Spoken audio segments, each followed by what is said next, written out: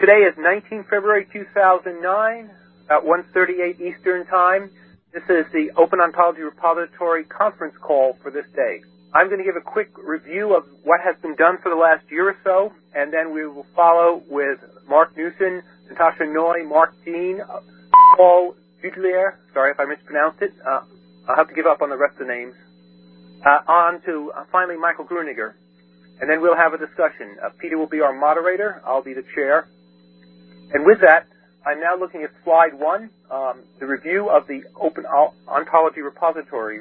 So slide 2, I just want to go through a few things. I want to inventory or review what we have already done and have available. I want to try and identify some gaps.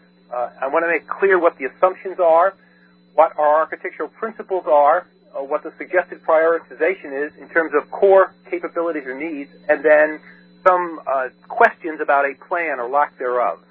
On to slide 3. So here's a quick inventory of what this group has done over the last year or so. We have identified a scope for the Open Ontology Repository. We have a definition of it. We have goals, which were identified very nicely. We have the Ontology Summit from 2008 communique, which gives a very nice background information, expectations, goals, and actually requirements also embedded in there. We do have additional requirements that have been gathered and organized on the requirements page for the OOR. I'll say a little more about that in a moment. We have developed some use cases. We have identified architectural principles in both the 2008 communique and on other documents for the OOR. We do had been developed a prototype. And just as of yesterday, we now have a sandbox, which is based on the NCBio Bio Portal. Available for use and for experimentation. Slide 4, please. So, given what we have, here's a real quick and dirty gap analysis. Our use cases are certainly incomplete. That's to be expected. We have not done a proper requirements analysis and decomposition, whichever paradigm you'd like to use. We really don't have any complete architecture or artifacts to back up what we'd like to do. And I think the biggest gap is we do not have a clear plan of action to date, at least one that I'm aware of or has been agreed to.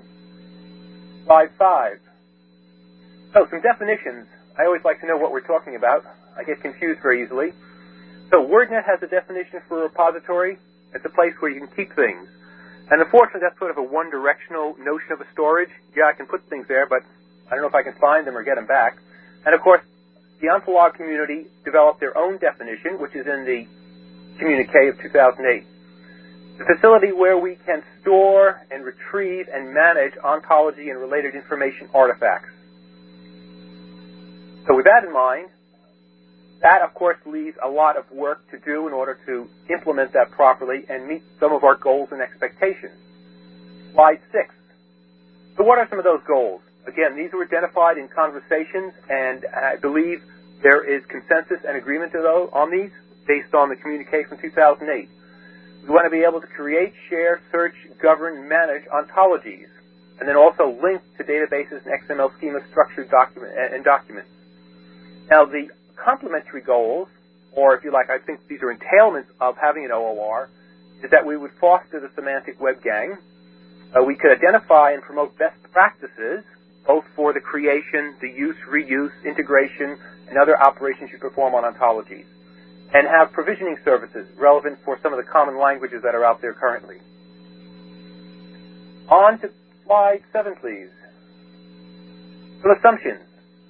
Now, I believe most of these assumptions I took or that you see on the slide came from the communique. So I believe we all agreed that we have to be able to support evolutionary development, for the large part being that things keep changing, and more importantly, we may not know all that we need to have in an OOR. In particular, as the OOR develops, I can envision new uses and needs being identified. We want to be able to partition the functionality of the OOR so we can support that evolutionary development. Now, this next third bullet item is a point that I believe has not been properly resolved, as Peter brought to my attention. In the requirements page, or web page for the OOR, we do identify that the OOR should not store instance data apart from that that's needed for the OOR infrastructure. Peter points out, some ontologies, the difference between the ontology and the instance data can be confused at some points, or different than other, or it could be representationally language dependent. And as a group, we have not resolved how we're going to deal with that. I believe there was a consensus that we should not store what's commonly called instance data, instances of an ontology, in the repository, but I believe we have not addressed that properly. Part of that may be resolved by the metadata that's required and the governance procedures that we have. But again, that's still an open issue that the community has to deal with. And as another assumption, we're going to support arbitrary representation languages. And in particular, the repository should be mostly independent of representation languages. Now, that mostly part, or that qualifier, would get back to how we are going to actually implement the OOR. Is it going to be ontologically driven or not? And if it's ontologically driven, obviously we're going to have to choose a language and so on. There should be an initial support for OWL at least. I believe there was a consensus for that. And there was long discussion as to the metadata and the provenance information that will be crucial to meet the expectations and provide the services that we all agree to. And for the most part, if we can do it, to try and conform to standards if they are out there. And if they're not out there, perhaps we can bring to the attention of the appropriate body the lack thereof. Slide 8. So, what I call or identified as architectural principles were agreed to in the communique, among other places. Again, we're going to support evolutionary development.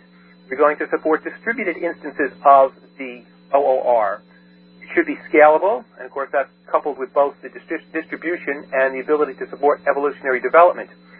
And again, in order to be scalable and have distributed instances, we need to have federation. The services that are provided, and of course exactly what a service is in this case is yet to be completely agreed to, but whatever they are, and I can give examples if asked later, they should be decoupled from core repository functionalities. In my mind, for the most part, many of the services are language dependent. Whatever representation language you're going to use, if you're going to have consistency checking, you're going to have entailment, you're going to have reasoning to do that, then those are going to be language dependent, and those should be decoupled from the core repository functionality. The OOR, another architectural principle, should have no hierarchical dependencies. There is no central OOR. There's just a whole bunch of them, and they can behave independently, and as identified earlier, they should be able to federate and support each other in terms of the behaviors that are expected. We're supposed to be able to support arbitrary ontology representation languages, and obviously those will change over time. It would be nice if it could be ontologically driven. And for those of you in academia who have clever and creative students, if I'd like to attempt an ontologically developed OOR, that would be very useful. And of course, the OOR should be platform independent because we expect multiple organizations, institutions, or people to develop their own and or host their own. On to slide 9. So, here's a quick and dirty decomposition of what we have identified as a community. And I identify this as a core. And the reason I will continue to use the word core is so that we can move forward. If you look through the communique, there are a lot of services and capabilities that people would like to have. For instance, the simplest one is mapping between ontologies. Then we get into ontology integration. And we haven't even addressed the issue of terminological differences, which many people may associate with mapping problems. However, if we want to get this moving along, we're going to have to scale that back, scope it down, and come up with something upon which we can support or allow the evolutionary development for those additional services and capabilities. So at the core, there's some persistence capability going on there. We've got to store these things somewhere. There's the metadata that we're going to have that's going to really facilitate the use of this, has to be stored also. And then the issue of instance data, as I mentioned earlier, that hasn't been resolved entirely. We certainly have to store instance data if, for instance, the metadata is ontologically driven. We have to have basic DB database operations. We've got to read stuff, write stuff, delete stuff. And again, we have to be able to get stuff back out and put stuff in. Simple put and get. We have to have the search or discovery. And for the core part, I'm saying that, or if you like, the initial version, that should be based solely on metadata. You never look into the ontology itself. for the core part, the initial part. The management, we have to have access controls and policies. We have to have versioning and, of course, audit and access trail. I think that's minimum. Governance, exactly how governance is defined and what it entails is not exactly clear to me. I believe some people have better notions than I do. But in particular, it at least supports the notion of submission. If someone wishes to submit an ontology to the OOR, what's the minimum amount they have to do? So there's some metadata that they will have to provide. It may already be embedded in the ontology, but at this point I believe we have to have that as an external entity. And then the metadata is a big hole at this point, and it's crucial for having, at least as I understand it, the OOR provide the services and capabilities that are expected. And it may be the case, as I indicate here, we need different levels of metadata, similar to maturity levels. There may be some basic stuff and then more sophisticated stuff and then so on. Denise Bedford had a very good notion of sort of provenance information that's required in order to get the value out that's expected. And of course, as I mentioned more than once, that the metadata is going to support the discovery and search, at least in the core part of the core notion of the OOR. Now, one thing you'll note is I'm not talking about web interfaces, I'm not talking about web services or anything here. Those necessarily have to be coming in somewhere. What is the user interface? The stuff's not going to sit there by itself. We haven't addressed those properly. However, given the fact that we now have the BioPortal sandbox to play with, that should certainly facilitate the identification of what those interface requirements and capabilities should be. Now, do I have a slide 10? I do. Okay, slide 10, metadata. As I pointed out in the gaps, we do not yet, that I know of, have identified or agreed to what the metadata should be. You know it's supposed to support the provenance of information, so the authors, the credentials, any institutional support, design rationale, reference material that was used to create the ontology or derived from other ontologies, the ability to determine whether an ontology is suitable for a purpose or not. And then we needed to retrieve the ontologies by domain or application specificity. We'd like to use it for ontology integration, and then also for just identifying dependencies among ontologies. So that is a large gap, I believe. On to slide 11, and I think my last slide, out of time. So, what do we need? As I said earlier, I think we really have to figure out what the core of the repository is upon which we can extend as needed and support that evolutionary development. What are the preliminary services we need? Well, at least we have to have syntax validation. I think that's the minimum. I believe for an initial cut, we could perhaps not be concerned with consistency checking, that is in terms of implementing it, not that it's not valuable. We haven't identified exactly what the extended services are, and that couples with the roadmap. So if we have this core functionality, however it's defined, how do we then extend it to provide all of these additional services and capabilities we like? So that's my review and my quick assessment of where we are and I think what we need to do. And with that, Peter, I'll turn it over to Mark.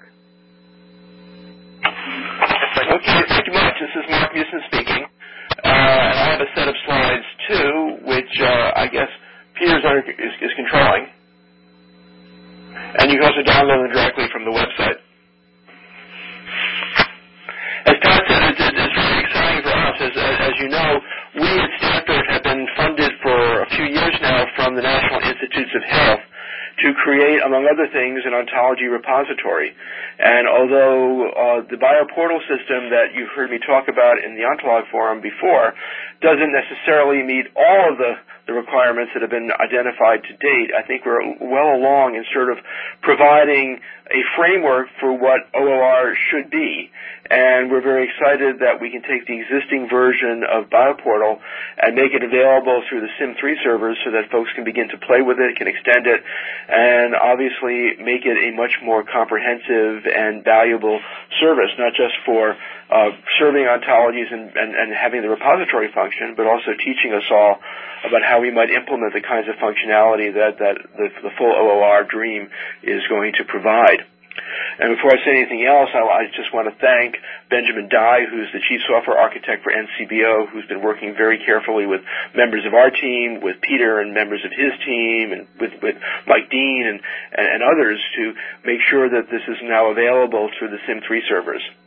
I've talked about BioPortal before, and I think one of the issues that I'm becoming increasingly sensitive to, particularly in the OOR community, is the fact that we have called it BioPortal, mainly because our funding comes from NIH, has actually made people concerned that it is really an ontology repository only for biomedical content. And I really want to emphasize that although we have called it BioPortal to make our funders feel comfortable, there's actually nothing intrinsically biomedical about the BioPortal work that we've done to date. And indeed, there are several instances of BioPortal that are now floating around. For example, John Graybeal and his folks at the Marine Metadata Initiative are experimenting with a version of BioPortal for oceanographic ontology. And we've now made a version of BioPortal that is currently installed, and then as new releases come along will be enhanced on the SIM3 site, which right now is available for inspection and soon will be available for all of us to start playing with. And so if you go to slide 3, what you see is a screen dump of I missed slide 1. I'm not sure why I said that. Just to confuse everyone. Back to slide 1, please. Is just a screen dump of the main page of BioPortal as it exists now.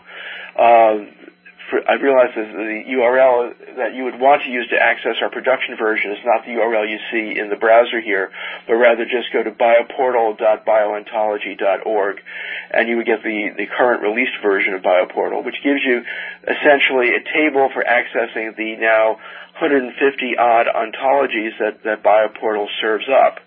And these ontologies currently are represented primarily in OWL or Protege frames or the OBO format language that is used by some members of the biomedical community. We are not supporting common logic at this time. We're not supporting other frameworks, but obviously this is an area where the community can help us a lot by building appropriate extensions. And I think both common logic and sort of random XML have been put forth as additional kinds of ontology representations that would be valuable for our server.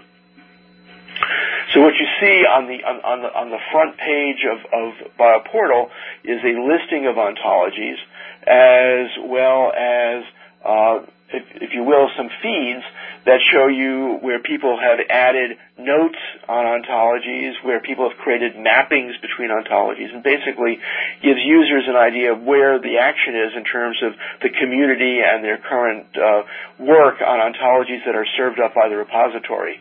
You also see in a future version of BioPortal, you'll be able to get RSS feeds for particular ontologies that you care about and know what changes may be taking place or what notes may have been added or what mappings may have been added by members of the community. So that's slide 1. Let's go to slide 2 just to give you a flavor of what a particular ontology looks like within BioPortal. This shows you an ontology known as the Biomedical Resource Ontology, which is an ontology that folks at the National Institutes of Health have been promoting in collaboration with a number of the National Centers for Biomedical Computing as a repository, not a repository, but as an ontology to categorize available software and other kinds of online resources that might be valuable to people in bioinformatics. And the BRO has really become a distributed effort where people at some 6 different sites have been making extensions to this ontology over the past few months.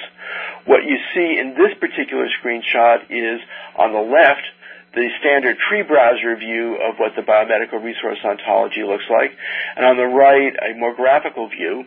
And we at Stanford are collaborating with Peggy Story's group at the University of Victoria, who are very interested in issues related to ontology visualization. And what you see in this slide is, on the right-hand side, is a graphic that represents a flex representation of the ontology that can be manipulated and animated, and by clicking on the button that says full version in BioPortal, we can go to a facility that really allows for some very sophisticated visualization of ontologies through the BioPortal in ways which I think are very useful to the community. Now, I mentioned earlier that BioPortal is more than just a repository. We view it as a resource for the community of investigators who are concerned with ontology management and evolution. And if you go to slide 3, what you see is, again, on the left-hand side, the Bro in the tree browser view.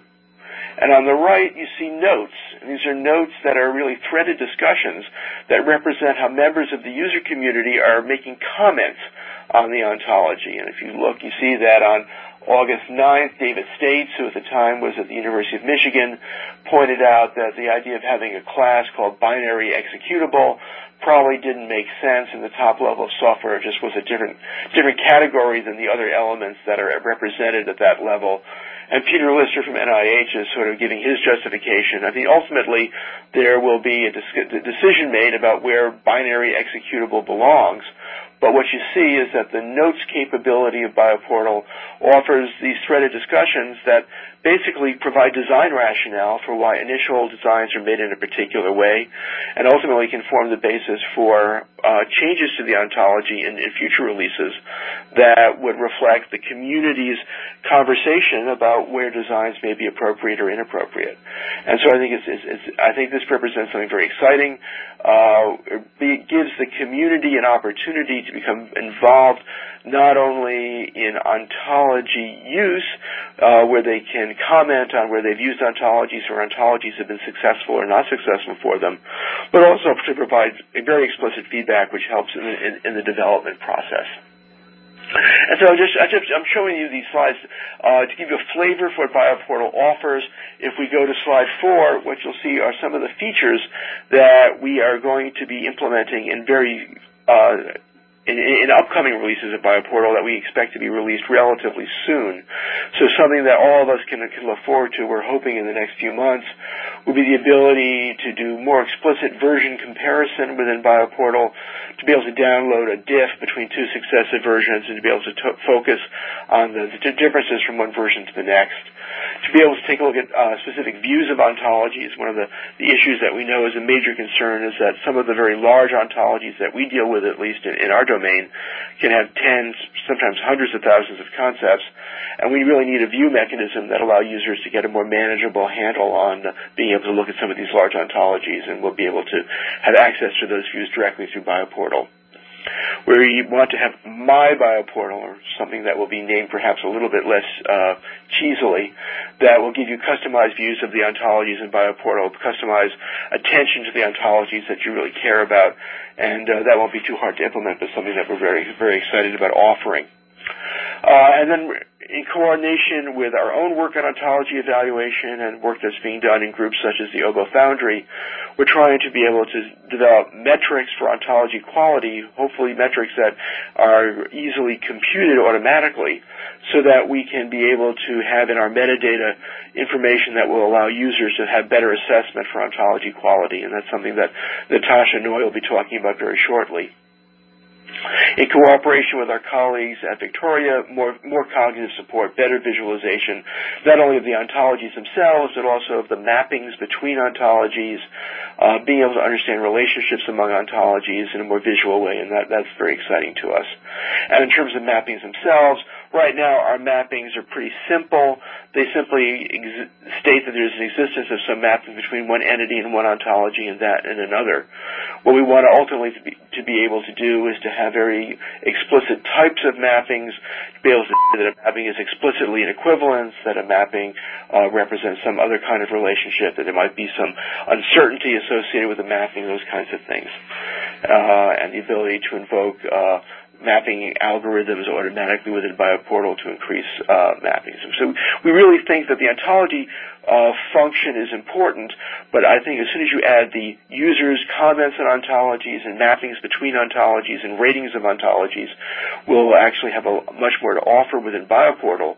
And as the last bullet on the slide says, ultimately, if we have enough people who are doing this kind of work, we'll ultimately want to have some sort of web of trust that will allow us to decide which of the contributions from the community we want to focus on, which ones of the contributions we view to be most likely to be important, which ones are most likely not to be important, so that we can actually deal with not only large numbers of ontology terms, but also large numbers of ontology annotations.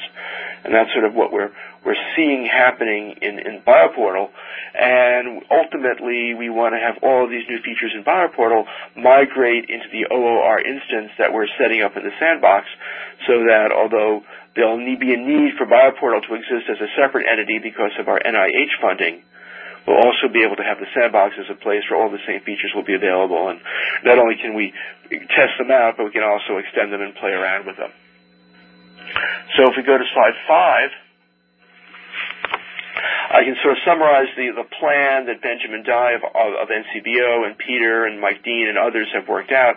We're going to basically start out with a very simple deployment where right now it's possible to examine the OOR instance in the sandbox, but by April, we'll have limited read-write access, and basically we decided that Mike Gruninger's students at the University of Toronto are probably the best position to let us try it all out. So starting in April, Michael's students will start adding new features to the code that's in the OOR sandbox, and then shortly thereafter, once we assess how well that works, we'll be able to open this up to the OOR community more broadly. Now, concomitantly, Mike Dean and Benjamin Dye are going to be working on developing a document that will basically provide our policies on how we're going to be working together in terms of open source development, who will have commit rights, how those rights will be established, who will be the trusted developers, how external developers will interact. And this is going to take some time to evolve, and obviously Mike and Benjamin would appreciate input from the entire OOR community as they establish this document, so that by the time we've had a chance to debug how well this works, we'll have a very clear set of policies and guidelines on how the OOR community can play with the BioPortal code and then work very aggressively, we hope, to extend it. The code itself will be maintained on the NCBO GForge site. One of the reasons for doing that is it's already there now, obviously, but also to facilitate our ability at Stanford to continue to add the same features that go into the BioPortal release into the OOR sandbox, because we think that obviously will be important to the community. So slide 6 just says, yes, Virginia, there will be documentation. Actually, Benjamin Dye has been really very, very good at creating an initial draft of documentation, which is already available on the biontology wiki through NCBO. Todd has agreed to reverse engineer from our source code some UML diagrams, which will be important to the community. And basically, Mike Dean, Michael Gruninger, Peter, and Benjamin Dye will all be working furiously over the next few weeks to develop the kind of communications among developers that will basically provide the basis for all of us to be able to participate in the work that is going to be needed to basically open up the sandbox and basically give us all an opportunity to make extensions to the code as it exists. So if we go to the next slide, which is just to remind you again what BioPortal looks like, that's slide 7. BioPortal, although it carries a biomedical moniker, is really a generic ontology repository that already meets many of the OOR requirements. And we're very excited about that. Through a lot of hard work on the part of SIM3, we're going to be able to make it available to the whole OOR community, and really looking forward to how we can open this up in a way which will have a large community of developers making extensions in ways that obviously no one group could do with any existing federal funding. So I'll stop there. Okay, thank you, Mark. That was good, and yes, that should be exciting since we have something to work with that works so well already. Next on the list is Natasha, and she's going to talk to us about representing metadata and NCBO bioportals. That's an interesting one, which we know is a hole in our work right now. Natasha. Okay, hello. So, Peter has my slides. So what I basically wanted to follow up on Mark's talk and go in a little bit more detail about our plans to represent metadata in BioPortal. It's actually, caveat, it's not the way BioPortal handles metadata right now, but we're literally, like, as we speak, in the process of transitioning to the representation that I'm going to be talking about. So that's slide 1. It's just the title. Peter, could you advance to the next slide, please? Thank you. So when we talk about metadata, we're basically thinking of metadata rather broadly, and that includes ontology metadata that Todd was mentioning earlier, pertinent information about the ontology itself, provided by the authors, but also the reviews on the ontology, so the information provided by the reviewers, notes, ontology mappings, we basically view them as metadata as well. Then there's metadata on the mappings, so as I mentioned, ontology reviews, and basically all the other information that's needed to run BioPortal, such as the user information. We also enable users to describe their projects, ontology-based projects, as a way of providing context for their review. So that's also metadata. So you could say, I have this project that does this, and I'm using these ontologies, and that's how well they have worked. Next slide, please. So understandably, we use ontologies and ontology instances to represent metadata. I believe these are the instances that were mentioned earlier as the instances that are needed for the infrastructure of running the OOR. So essentially what we're doing, we're taking several existing ontologies for representing various types of metadata that we need and then extending it. That includes the ontology metadata vocabulary, OMV, that has been mentioned several times on various OOR calls and ontolog calls, as well as the Protege ontology for representing changes and annotations, which in this context annotations are just the notes that Mark was showing earlier. On the slide there is a link to the wiki page that describes everything I'm talking about today in great detail, but it's very much work in progress. So we welcome feedback, and we'll be updating those pages in terms of as we're implementing things. Next slide, please. Thank you. So this is more of the diagram of how we represent the metadata. So at the top there is this what we call the BioPortal metadata ontology that is available in BioPortal. So if you go to BioPortal, it's actually there. We should probably also upload it to OOR since it's describes the way we represent metadata. So it imports. It's an OOR ontology, so it uses imports to import OMV and the Protege changes ontology and the Protege mappings ontology. And then, so that's kind of the top layer. And then the way we're implementing it, there's essentially what we call a knowledge base, which are instances of all these classes that represented kind of in the same back end, but they're not directly visible to those who are browsing BioPortal, but they're available to REST services, and they drive all the interface for displaying metadata, notes and reviews and ratings and things like that. So there's an example there. So, for example, you have an instance that represents a review that is a review in a particular version of an ontology. So there's a link there. And these instances are instances of the classes in BioPortal metadata ontology. Next slide, please. So to give you a little bit more of a flavor of how we represent things, so for each ontology, in terms of the instances, so for I'm getting kind of more technical here. So for each ontology, we have something that we call virtual ontology, which is basically just says this is, for example, the foundational model of anatomy. And then it points to the metadata instances describing each of the versions of this particular ontology, in this case of the FMA, including it points to what the current version is. We'll also use the same mechanism to represent ontology views, which are essentially subsets of ontology. So, for example, our colleagues at the University of Washington have created a subset of FMA for representing a liver and its parts in the context of radiology. So we represent this as just another ontology in BioPortal, and then as part of the metadata we say, well, this is actually a view on the particular version of the FMA. And the wiki page that I showed earlier has the details of that. Next slide, please. So the same for mappings. I mentioned that we're treating mapping as metadata. So we have a mapping ontology that Protege and its prompt plugin use, where essentially it's actually a very simple ontology that where the main class is a one-to-one mapping between an entity in one ontology and an entity in another ontology, and then the metadata that describes the mapping.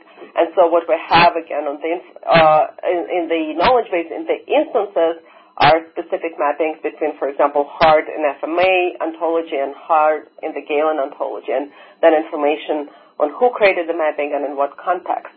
And then in the next slide, some more details on the types of metadata for the mappings. Next slide, please. So things like the mapping relationship itself, Mark has mentioned that right now it's essentially just related, but it could be, we will expand the set of relationships, so it could be, broader, narrower, equivalent, related, similar, etc. Provenance, who created the mapping and when and for what purpose.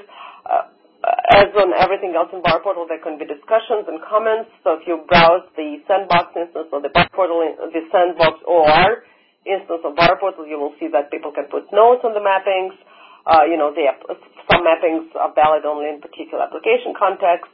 They may depend on other mappings, as well as metadata such as, this mapping was created by such and such algorithm, and maybe configuration parameters. Next slide. So basically that was a brief overview of how we represent, we plan to represent the metadata in VAR Portal, and so that will transition to that OOR instance in the sandbox.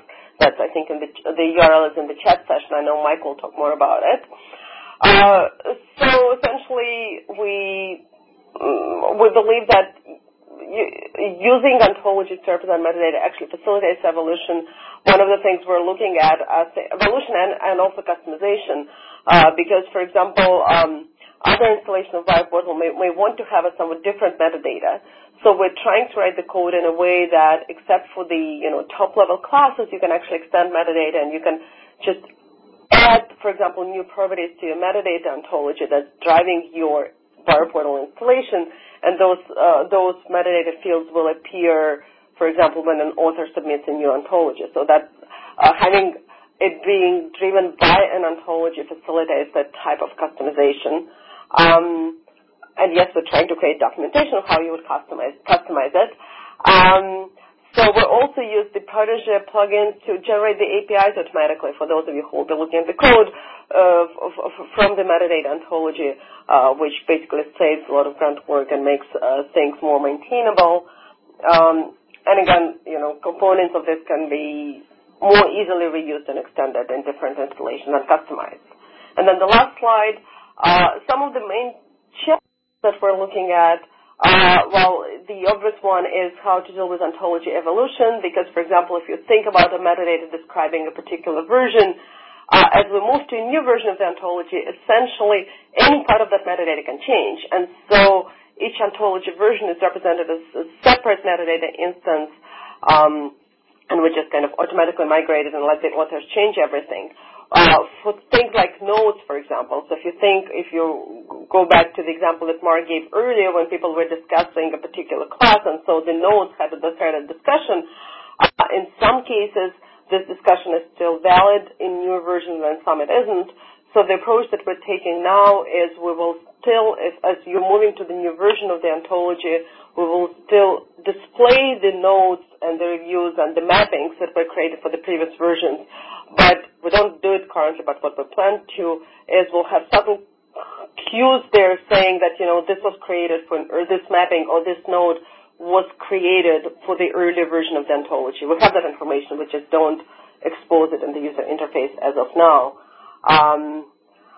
And then one of the things we're trying to do, and actually one of the reasons we're trying to, we're using OMV, for example, is so we'll have be able to exchange that metadata. So we'll have talks later on this call, for example, from the Neon folks, so who are also using OMV. So the hope is that we can actually exchange that metadata more easily by using some shared representation. And that was my last slide. Thank you, Natasha. That was very exciting to hear that you're using ontologically driven development. That'll certainly make the evolutionary process a lot easier. One item I forgot to mention after Mark's talk that could facilitate the extension of the work that's already been done by BioPortal and perhaps some of the other efforts is a capability provided by IHMC, the Institute for Human Machine Cognition. They have an ontologically driven policy enforcement mechanism that they developed several years ago and I believe have been extending it. Perhaps we could cajole them to allow us to use that free of charge, if there is any in the first place. So without further ado, Mike Dean, and he's going to tell us about aligning the OOR software and architecture for collaboration. So Michael, are you ready? Okay, yes, thank you, Todd. Okay, Peter, can you go into slide 2? Okay, I'd like to start by thanking a lot of people who have contributed to OOR both recently, in the past, and in the near future as well. So why don't we go on to the next slide? Slide 3. So I'm just beginning to learn about the internals of BioPortal. The figure on the left is one of those that Benjamin provided on the NCBO documentation page. I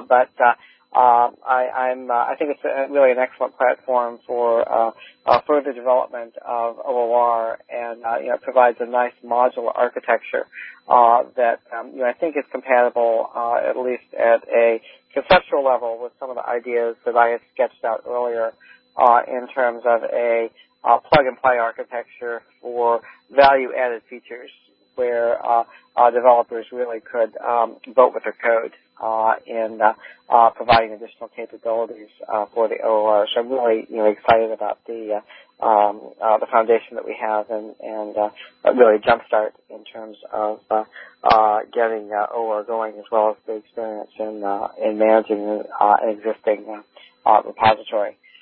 Moving on to slide 4. As Mark said, I think there's tremendous opportunity, particularly in addressing some of the capabilities that haven't been addressed by BioPortal. I think some of that can actually be done initially through layered extensions, some that use or wrap some of the existing BioPortal REST APIs. Also, some federation capabilities between multiple BioPortal and OOR instances, and also potentially other repositories. I think some other changes that will also be very valuable would probably require a little bit more internal changes, our support for additional languages, common logic that certainly has been mentioned, simple vocabularies using SCOS is another possibility, and perhaps also things like gatekeeping functions for more curated collections of ontologies. Slide 5. So I actually get the privilege of introducing the first OOR sandbox instance, which appeared last night at OOR01.sim3.net. So I logged in and created a account and actually submitted a couple widely used RDF vocabularies last night as examples, and the screenshot here basically shows what's up on that machine at this point. There's a plan to reboot the machine, the server, shortly after this telecon, but after that, I would certainly encourage folks to get on and try it out. And I'd like to again acknowledge a lot of people who have been working hard the last week or so to make this happen. That's it for me. Thank you, Mike. One amendment. Benjamin did notice that people may be hitting that server shortly after this panel discussion, so we're not going to reboot until maybe after work tomorrow. So feel free to jump into the machine. Great, that's even better. Thank you, Michael. That was short.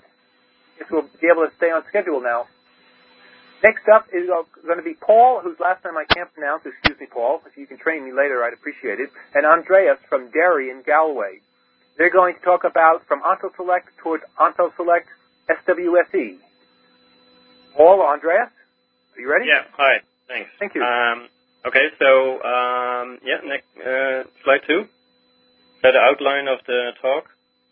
I try to very briefly recap onto Select because it was presented at the last panel. And then I will switch to our plans for sort of moving onto Select from the FKR where I was before in Germany. Now I'm at Dairy in Galway, which allows me to build on work that was going on here, and that's why Andreas is here. Andreas has been working the last couple of years on building a more general semantic web search engine, so we pronounced it Swizzy. And onto Select could be an instance of Swizzy specifically focused on ontology, crawling, search, and indexing and retrieval. And then, so Andreas will talk about that and also about some initial experiments on doing that. So next slide. So onto Select, basically you can go there. It's still the FKR, the original version. So we monitor the web for ontologies. We harvest ontologies. We don't really crawl them. So that will be a new thing, sort of really crawling them. So we basically send out Google queries to find demo RDFS and all files. These are indexed. We allow browsing and searching. We index classes, properties, but also this onto Select has also always been main target has been to make something a service for finding ontologies specifically in the context of natural language processing also. So we have a multilingual focus also. Yeah, and then we keep statistics. So next slide. So you have a screenshot of browsing the ontologies. So this can be ranked according to number of labels, number of classes, number of properties, but also a score on how connected these ontologies are. So there's a sort of a PageRank algorithm to compute a score of connectedness. Okay, so as I said, I try to go briefly. So next slide. Ontology search. So we have a simple ontology search based on titles. So you give a keyword like genetics in the example here, and you get, based on the title, you get something like pharmacogenetics ontology. But this is a bit restricted, so we also allow something much more extensive, namely treating a keyword as a topic which connects to Wikipedia. So that's the next slide. So now we get genetics as a Wikipedia topic. This is a web page, of course, and a text about genetics from which we can extract keywords. And this is done in real time online when you use this service. So I go to the next slide. And we extract keywords. So from this page, something like inheritance, trait, organism, gene, also general things like height. So from this, we build an extended query that is then matched onto Select, let's say database ontology repository. And according to some scores, I won't go into details, we get a ranked list of the best fitting ontologies for that query document. So in this case, ranked highest is NCI oncology ontology. And next to that, you see, for instance, the matching terms. Next slide. So we keep statistics. I just highlight one or two things. So multilinguality is of interest to us specifically also. So how many ontologies have labels in different languages? So most of that is still English. Next slide. Yeah, so there's another thing. We keep track of how often class names that we basically see as words in a language, how often have they been defined in different ontologies. So that's sort of the ambiguity of words in a language, and we hope to sort of use this, exploit this again in the ontology alignment work that we also hope to be working on more now here at Dairy. And I will think, so the next slide I will now go over to Andreas, who will talk about the Swizzy work. Yes, hello. I've been mostly concerned in my work with linked data from the web. So So trying to make sense out of the information that is being published online in RDF and OWL and these type of things. So what you see here is a screenshot of a web crawl that we did 6 degrees from Tim Berners-Lee. So we started at Tim Berners-Lee's homepage and crawled 6 hops from there. What you see is a ranked list of classes. So the first class is person, the most popular. Next one would be channel. The other one would be RDF sequence and RSS item. And you also see a ranked list of the instances of these classes. When you operate on web data, ranking is really important to sort of clean up the mess that is out there when thousands or millions of people publish data, basically. Next slide. This was the architecture. It's a distributed shared nothing architecture, can run on multiple servers and scales quite well to billions of triples. So I go through the architecture diagram from left to right. So we start at the linked data, which is basically RDF files.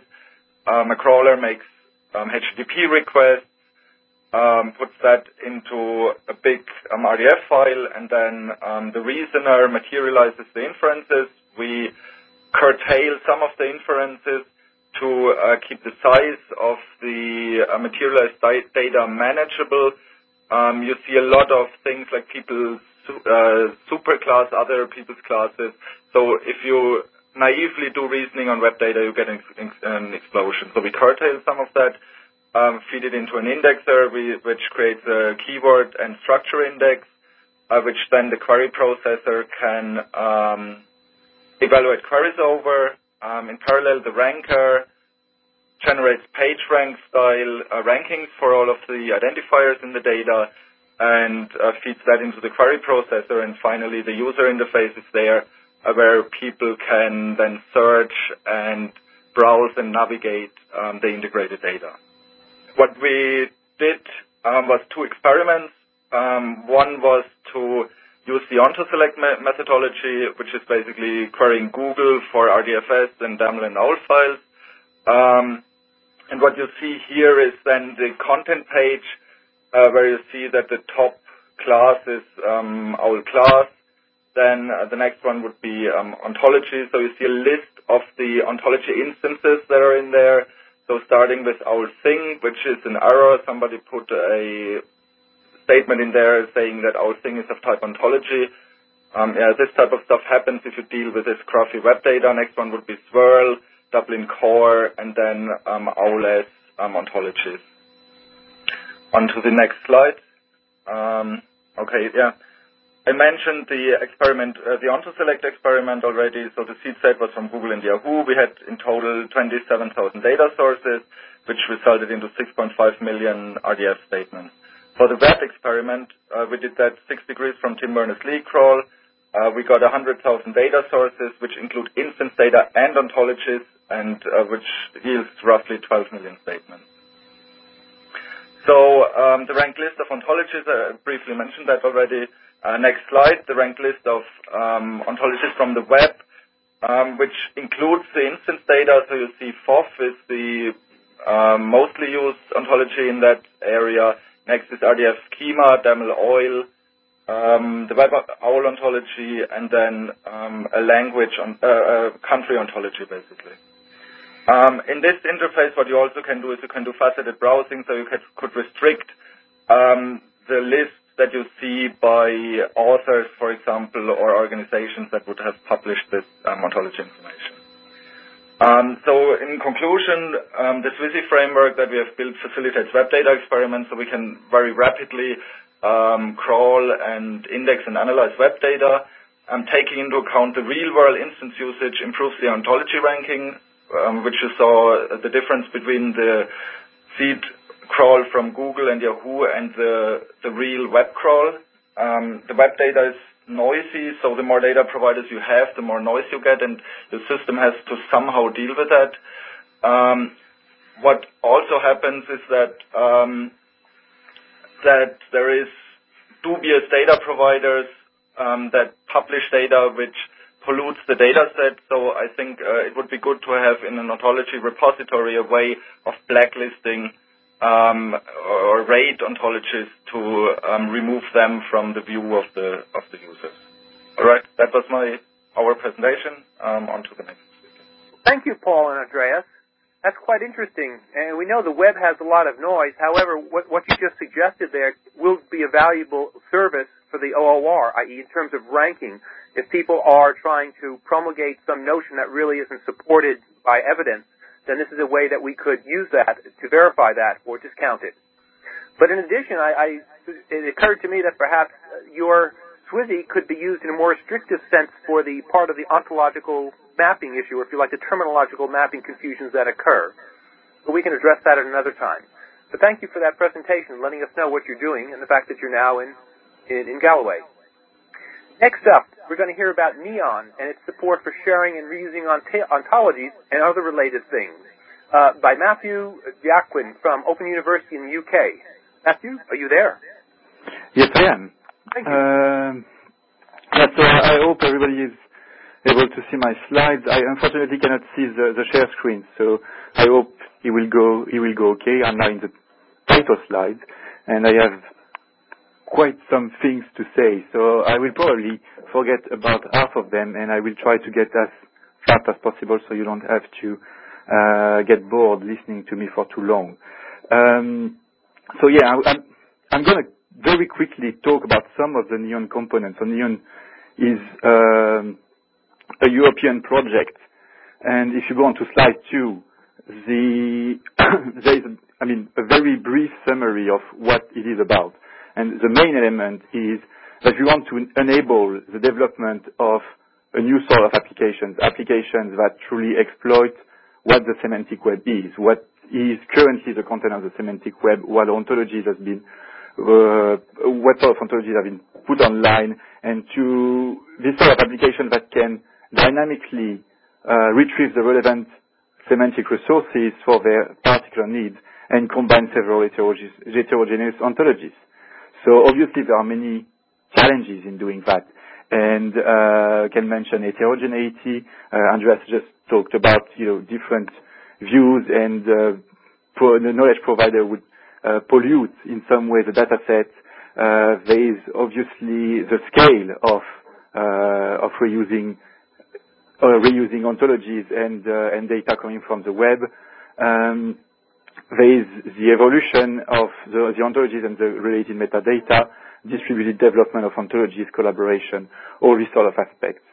So to tackle these sort of challenges, NEON intends to provide key outcomes, key products. The main one being, the most concrete one being the NEON Toolkit, which is a complete environment for ontology lifecycle management. We'll talk a tiny bit about that later. But the NEON Toolkit is actually based on a reference architecture for building semantic web applications, which is made of various components, which each fulfill some particular needs for semantic web applications. So we'll get into more detail about specific components that can be used.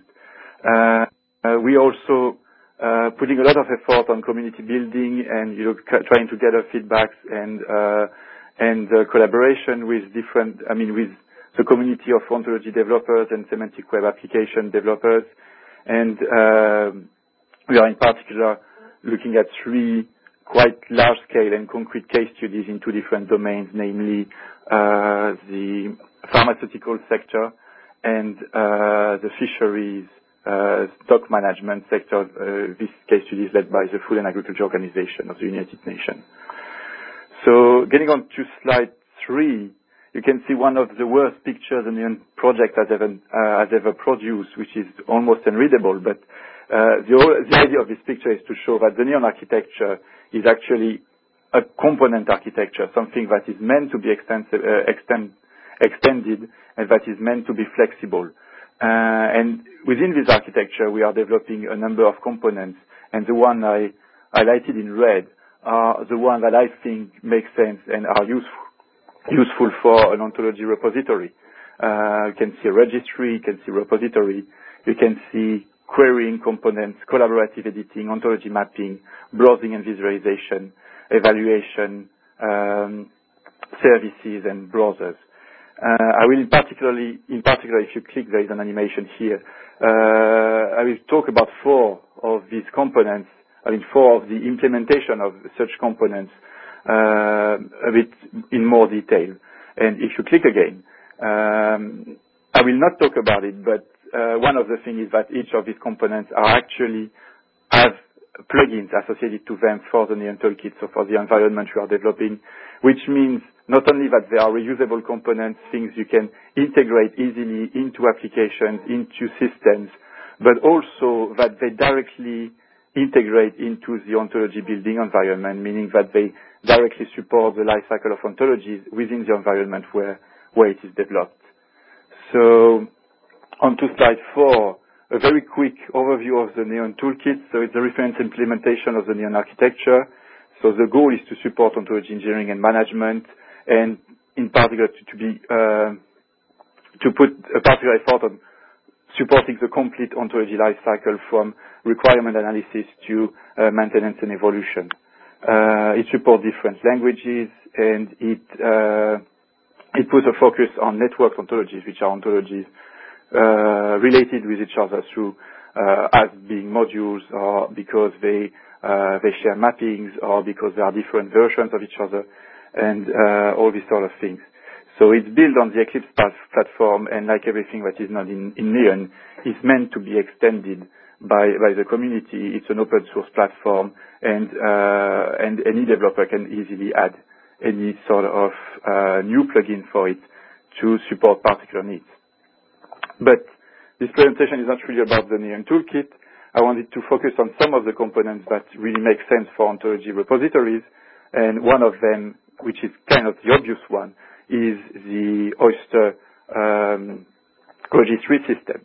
So basically, Oyster is a peer-to-peer system to share, to help ontology developers sharing their ontologies in a community. So the interesting part is that it's a peer-to-peer system, meaning that you have access to an whole network of people sharing ontologies, and in a distributed architecture, when you don't actually need any centralized server and any sort of complex control. Yes? Excuse me, this is Todd. Which slide are you on? I'm on slide 5. Oh, sorry, I forgot to say that. Thank you. Yeah, well, anyway, slide 5 doesn't say much that I don't say. One other interesting part of Oyster is, as Natasha and several others mentioned before, it's based on the OMV metadata vocabulary, which is actually an ontology for metadata on ontologies. And one of the interesting parts of being based on an ontology is, well, first, we can reuse the whole ontology infrastructure to manage this metadata, but also that it is extensible. So there is a core to OMV which is well supported and well maintained, and many, many different extensions, including extension to get metadata on mappings, extension for metadata on reviews on ontologies, extension for metadata on ontology modules, the sub-part of ontologies. And all this is naturally supported by the infrastructure of Oyster as extension of OMV in the whole language. The other, one of the other components which is really important in my opinion for an ontology repository, and described on slide 6, is Watson. So I already described quite a lot of Watson in the previous call of OOR and Ontologs, so I won't get into too much detail. The idea of Watson is, if you look at it roughly, it's an ontology search engine.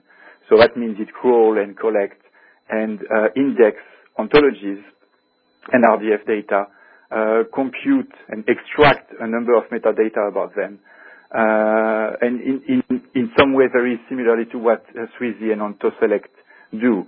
One of the important focus we put for Watson is that we don't mean for it to be a user interface. We don't mean for it to be a system exclusively for human users. The goal is to support application development, to support application developers in finding, exploring and exploiting ontologies that are on the web, meaning that it provides a very complete and high-level API to actually locate ontologies, find them, find elements in ontologies, explore their content, and explore their metadata, and make use of this information directly in applications without needing additional infrastructure. So other components on slide 7, other components we develop in Neon include the alignment server. The alignment server is developed at INRIA in France and is a sort of online repository for alignments. So it stores and manages alignment online. It allows users to retrieve and manipulate these alignments, to evaluate them according to gold standard and particular measures, but also, importantly, to produce alignments with an extensible set of matching techniques. So you can directly find, store, and retrieve and produce alignments using this system. And it's based on the alignment API, which is quite used in the alignment community. Another system is called TSORS, which is an open rating system for ontologies. So basically, it's a system to provide reviews and rating on ontologies. One interesting particularity of this system is that it enables reviews on different properties of ontologies, different characteristics. You can see here one of the instances of ORS that we use, for which we have decided that reusability, correctness, complexity, coverage, and modeling were three of the characteristics we did actually want to get evaluated. But in addition to that, once reviews have been produced, user can express trust and distrust statements on particular reviews, meaning they have this question, which is quite common now. Did you find this review useful, or do you think this review is actually correct, is a good one, is something that interests you? The interesting thing in doing that is that by providing reviews and providing trust statement on reviews, the user can obtain customized ontology ranking mechanism. So meaning that if we combine this with Watson, we can get ontology ranking mechanisms that is based on the opinion the user has expressed on different ontologies, and the opinion he has expressed on reviews on ontologies, building a complete trust network from the user to different other users and to reviews from ontologies. So getting customized results. So if I would stop here, I could say that I have presented 4 components that I think makes a lot of sense and could be considered in the implementation of the OOR architecture, as they provide different elements of that are required for this architecture. But I won't stop here. If you go into slide 8, you can see that not only we add the different components, but we are currently into putting the effort to try to integrate these components into one common system that will help users in publishing, sharing, and reusing their ontologies. So one of the important things here is that we try to adopt this sort of loosely integrated development, meaning that each of the components we integrate, which are currently the open rating system, the Watson engine, Oyster, and the alignment server, which I described, are all distributed in our architecture and quite integrated through a sort of federating interface. One other important element is that, in the same way I said for Watson, I mean, the goal of the Neon project is to support the development of new applications. And one thing that we really want to focus on is the issue that currently, if somebody wants to develop a complete semantic web application, he will have to collect all the ontologies, put it in an heavy infrastructure based on triple store, based on query mechanism, eventually put mappings and alignments between that, put a reasoner, integrate metadata, and eventually try to find other ontologies to link with that. What we want to provide with Cupboard, which is the name of the system we are developing, is a complete online environment so that this task is made easier. Meaning you can submit ontologies, you can create your own ontology space, which includes alignments, which include rating from other users eventually, which include metadata, and a federated API, integrating the Watson API, APIs for manipulating OMV descriptions, the alignment API, and APIs to get reviews and rating from systems so that you have a complete environment and a complete infrastructure, a virtual infrastructure for you to work with and create new things from a bunch of ontologies. So if you go on to slide 9, it's a very non-impressive screenshot of the current state of this system. It currently includes the Watson engine to search into the content of ontology and browse it. It includes OMV to edit and retrieve metadata and search on metadata.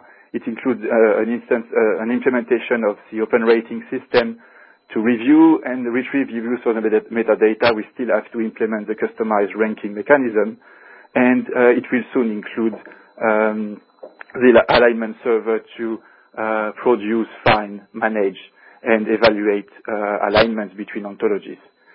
So I get on to the last slide, slide 10.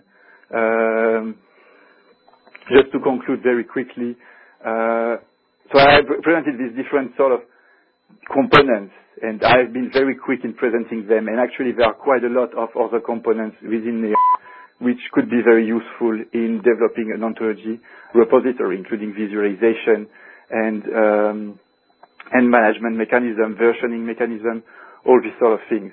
Now, I wanted to conclude on a sort of different tone, which is I focus a lot on the development and on integrating technologies, but one of the things I think is that the nice development and interface are not enough to build a nice ontology repository, which means we need to be able to encourage people to share their ontologies, ontology designer to actually put them in one or a distributed ontology repository or an ontology repository or different ontology repositories that could work together. We need to attract users in actually using these repositories and actually being better than Google in finding ontologies will be kind of the first step, and providing all the features so that it makes sense to go to this particular place for a user to find and reuse ontologies. And of course, one of the important parts of such initiative, in my opinion, is to be able to obtain quality information of ontologies, know exactly, Mark was mentioning it, I think, know which ontologies seem to be important, seem to be nicely modeled, and which one may not be suitable for particular applications or may not be completely well designed. And that can only be done through feedback from the community and review quality, and how to obtain this quality information is still a big issue in my opinion.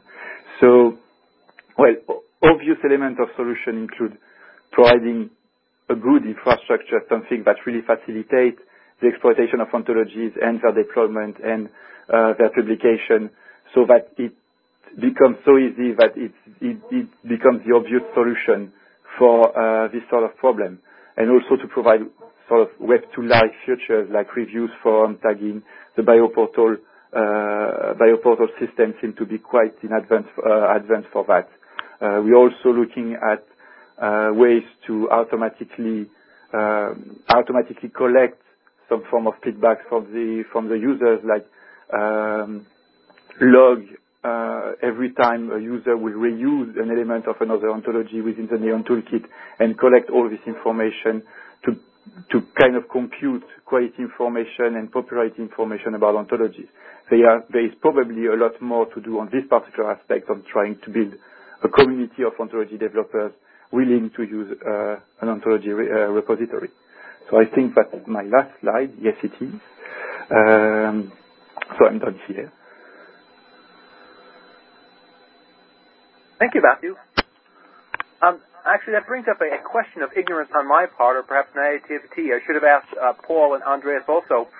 Given the wealth of capabilities that currently exist that can be used, reused, exploited, or learned from, what are the intellectual property issues associated with either Neon or OntoSelect or OntoSelect Swazi? Do you mean the intellectual properties on the ontology we provide, or on the... on the various components that you were talking about, Oyster, Watson, and so on.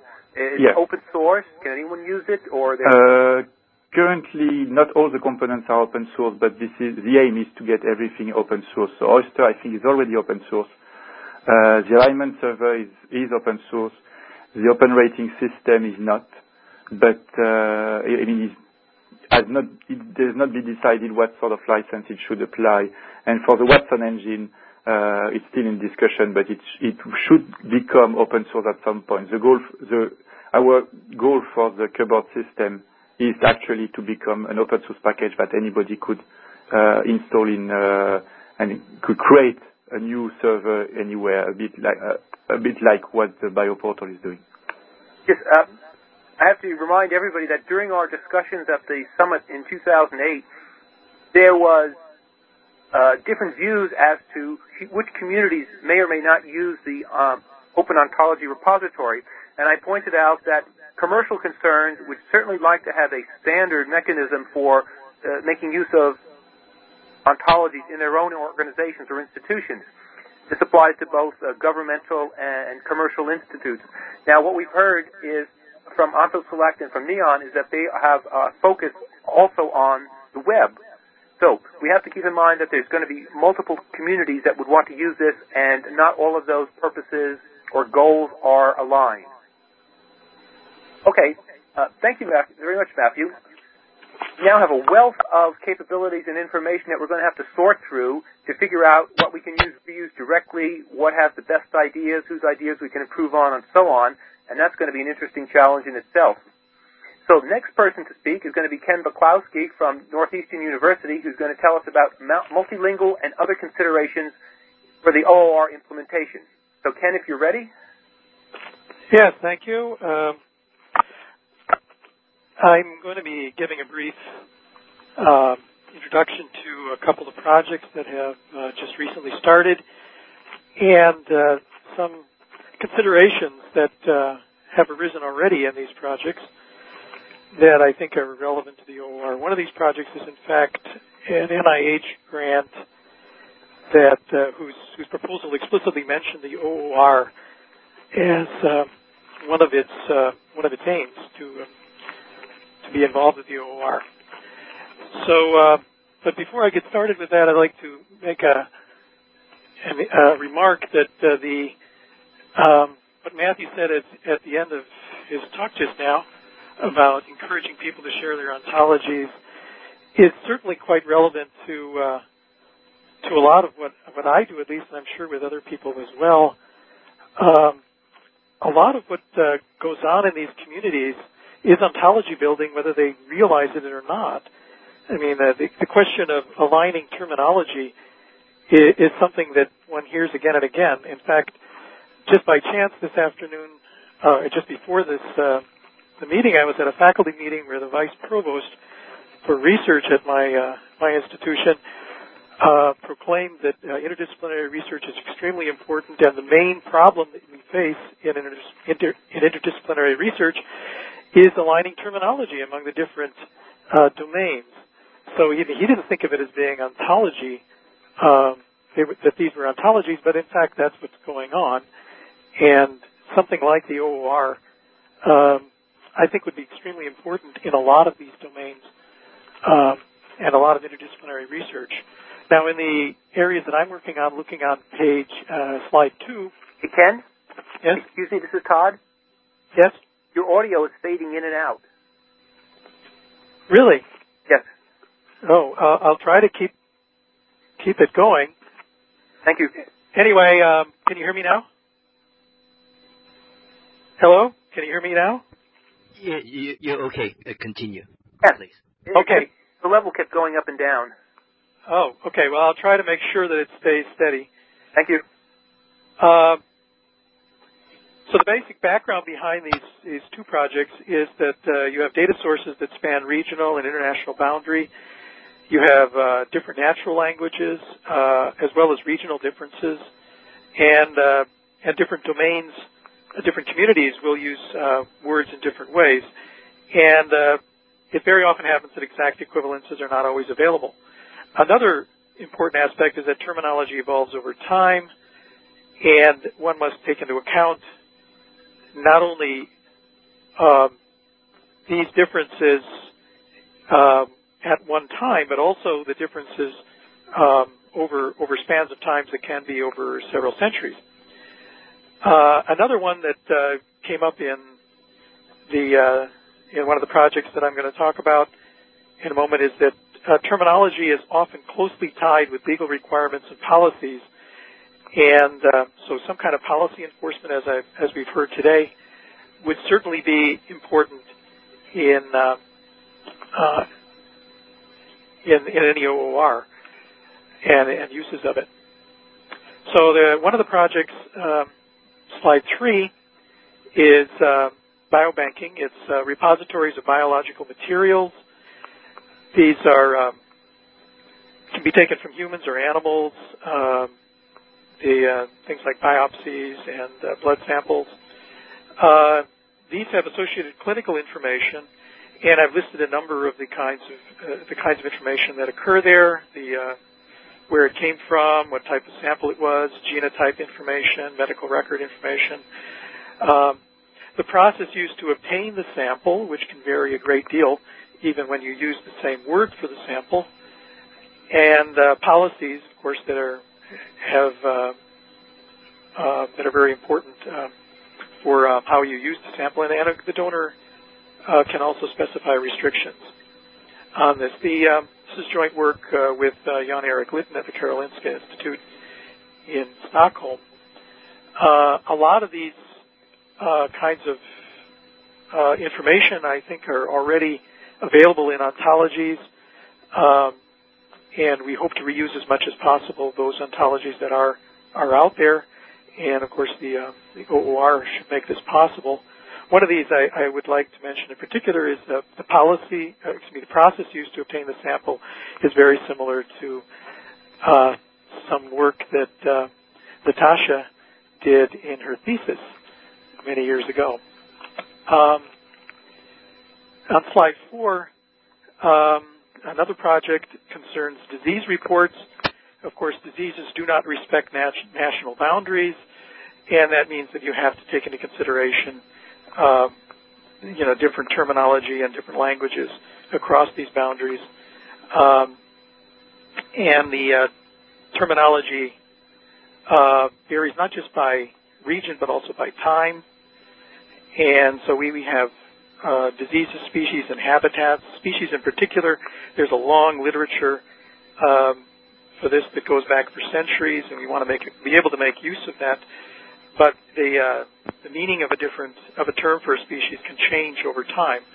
So this isn't quite the same as saying that you have a version of an ontology, because here we're looking at a time very far in the past, and one must take into consideration all of those variations. This is joint work with Neil Sarkar at the University of Vermont. Last slide. Just mention a kind of summary of the things that we would like from a repository is to have the ability to do a kind of seamless integration of multiple languages as well as regional and domain variations, and as well as integration of terminology that changes over time. We'd like to be able to do this both in a multilingual environment with query capability. And that means we'd like to have a really good user interface for suggestions and feedback from the community, and not just people who are ontology developers, but just ordinary people who just want to grapple with variations in terminology. And finally, there's a definite requirement for policy checking. I should say checking of requirements and checking of policy for the use of any kind of instance data that would be in a repository. Okay, so that should be all. That's all I'm talking about today. Well, thank you, Ken. Some of those issues you brought up are going to be quite interesting because, as we know, if you follow the forum, there's lots of differences of opinions as opposed to terminology and ontology from the formalist perspective, from the socialist perspective. And as one of the, I think we call it the complementary goal of the OOR, a identification and clear delineation between those two communities hopefully will be aided, and then the merging or unification of the differences can be overcome at some point by the OOR. Maybe that's a little too much of a stretch. But in any case, the issues of terminology we know are all crucial. They keep popping up all the time, causing trouble. And the other issue that you keep bringing, you identified, the legal and policy checking issues, is something that was addressed during the Ontology Summit in terms of intellectual property rights and so on. And as I mentioned earlier, we do expect that the OOR will have instances behind corporate or governmental firewalls and then the public ones, and the public ones may well support the very extensive goals of the semantic web in a more dynamic fashion than currently can be accomplished. On to our last but not least speaker, Michael Gruninger from University of Toronto will talk to us about COLOR, the Common Logic Ontology Repository. So, Michael, are you ready? Yes. Thank you very much. So I'll be giving a little brief overview of a project that's just starting up, or has started up, and that has, hopefully will have a lot of synergy with OOR. And the primary motivation for this actually kind of arose out of earlier Ontology Summit sponsored by Ontolog. Primarily in 2006, the Upper Ontologies Summit that brought together people from Dolce, Psych, Sumo, BFO, PSL, and others. In 2008, well, last year there was the Open Ontology Repository Summit, where some of these ideas that we're talking about today got kicked off. And this coming year, in 2009, we have this Towards Ontology-Based Standards kind of summit. And so these three kind of all tie together by the following question, right? How can an Open Ontology Repository support the integration of these upper ontologies? And how can it also support the design and reuse of new ontologies that are kind of supporting existing and emerging standards? So this leads to one of the kind of requirements that we saw. A lot of these upper ontologies kind of require the expressiveness of common logic in order to capture their axioms and also to capture their different kinds of relationships. And it's also anticipated that some of the new ontologies for standards-based ontology-based standards will also require some of the expressiveness of common logic. And so, moving to slide 3, what we want to be able to do is to ensure that the Open Ontology Repository, from the software functionality perspective that we're talking about today, can support the inclusion of common logic ontologies. Can also characterize the different and new kinds of logical relationships between such common logic ontologies within the repository, and in this way form what we were calling COLOR, the Italian word for color, Common Logic Ontology Repository. And so, to some extent, logical relationships should be able to be covered by kind of extending the existing ontology metadata. Moving to slide 4, but one of the other aspects of the project, kind of in parallel to the software functionality aspects of the repository are just identifying some of these new kinds of logical relationships between ontologies. Some of these kind of arise or become more prominent when you're looking at common logic kinds of ontologies. Now, the idea of consistency, okay, that kind of applies to all kinds of other ontologies. But there are other kinds of relationships, such as extensions, where one ontology kind of uses and extends the axioms in particular ways, maybe to allow new kinds of inferences to be made, or in some cases, it actually, although it's an extension, it actually doesn't really allow new things to be said. You're just saying equivalent things in different ways. And so a lot of the discussion you might be seeing on the kind of ontolog forum lists very often are people saying, well, I have two different kinds of ontologies, 3D versus 4D, or different sets of primitives, and people really need to understand, well, are these two ontologies that use different kinds of primitives, are they really different? Are at some fundamental level? Are they different but only in a kind of a superficial way?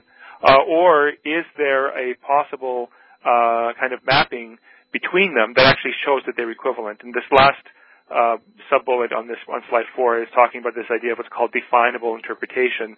What it's basically saying is that one ontology is able to define all the terms in the other ontology using its axioms. And using this kind of an approach, actually, there are a lot of seemingly different ontologies that actually are equivalent in this way. If you have a time point ontology and a time interval ontology, you can show that one can be definably interpretable in the other. There are two different fundamental ontologies for geometry. One proposed by Hilbert about 100 years ago, in which points, lines, and planes are primitives. Another one proposed by Tarski about 50 years ago, in which only points are primitives. And it turns out that different CAD tools use one or the other of these two ontologies. And again, even though they use different primitives, it can be shown that they each can be definably interpreted in the other. So at some deep level, they actually are equivalent. And so one of the things that we want to be able to determine and some research questions to address with this repository is this also the case with other upper ontologies? Is it the case that although they look different on the surface, they really are underneath everything, basically talking about the same kind of semantics? Now moving to slide 5, another research question that we wanted to address was, well, what are some of the other barriers to kind of reusability of ontologies? So if we put ontologies into the repository, what are some barriers for people to actually reuse them? Now, one is the observation that consistency is not enough. So this is a set of three common logic axioms. The first says no one supervises themselves. The other one says that if someone's a CEO and someone else is an employee, then the CEO supervises the employee. And the third axiom says that CEOs are themselves employees.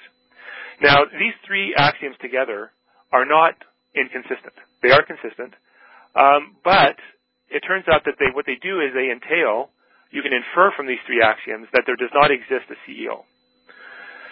So, although that might be an interesting world where there are not CEOs for companies, once you add any particular, kind of instance data for a particular company, well, there will be a CEO, and at that point, these three axioms together with that particular instance data will be inconsistent. And this is often why people want to include instance data with their ontologies, is to kind of identify or bring to the foreground some of these perhaps unintended entailments of the other sets of axioms.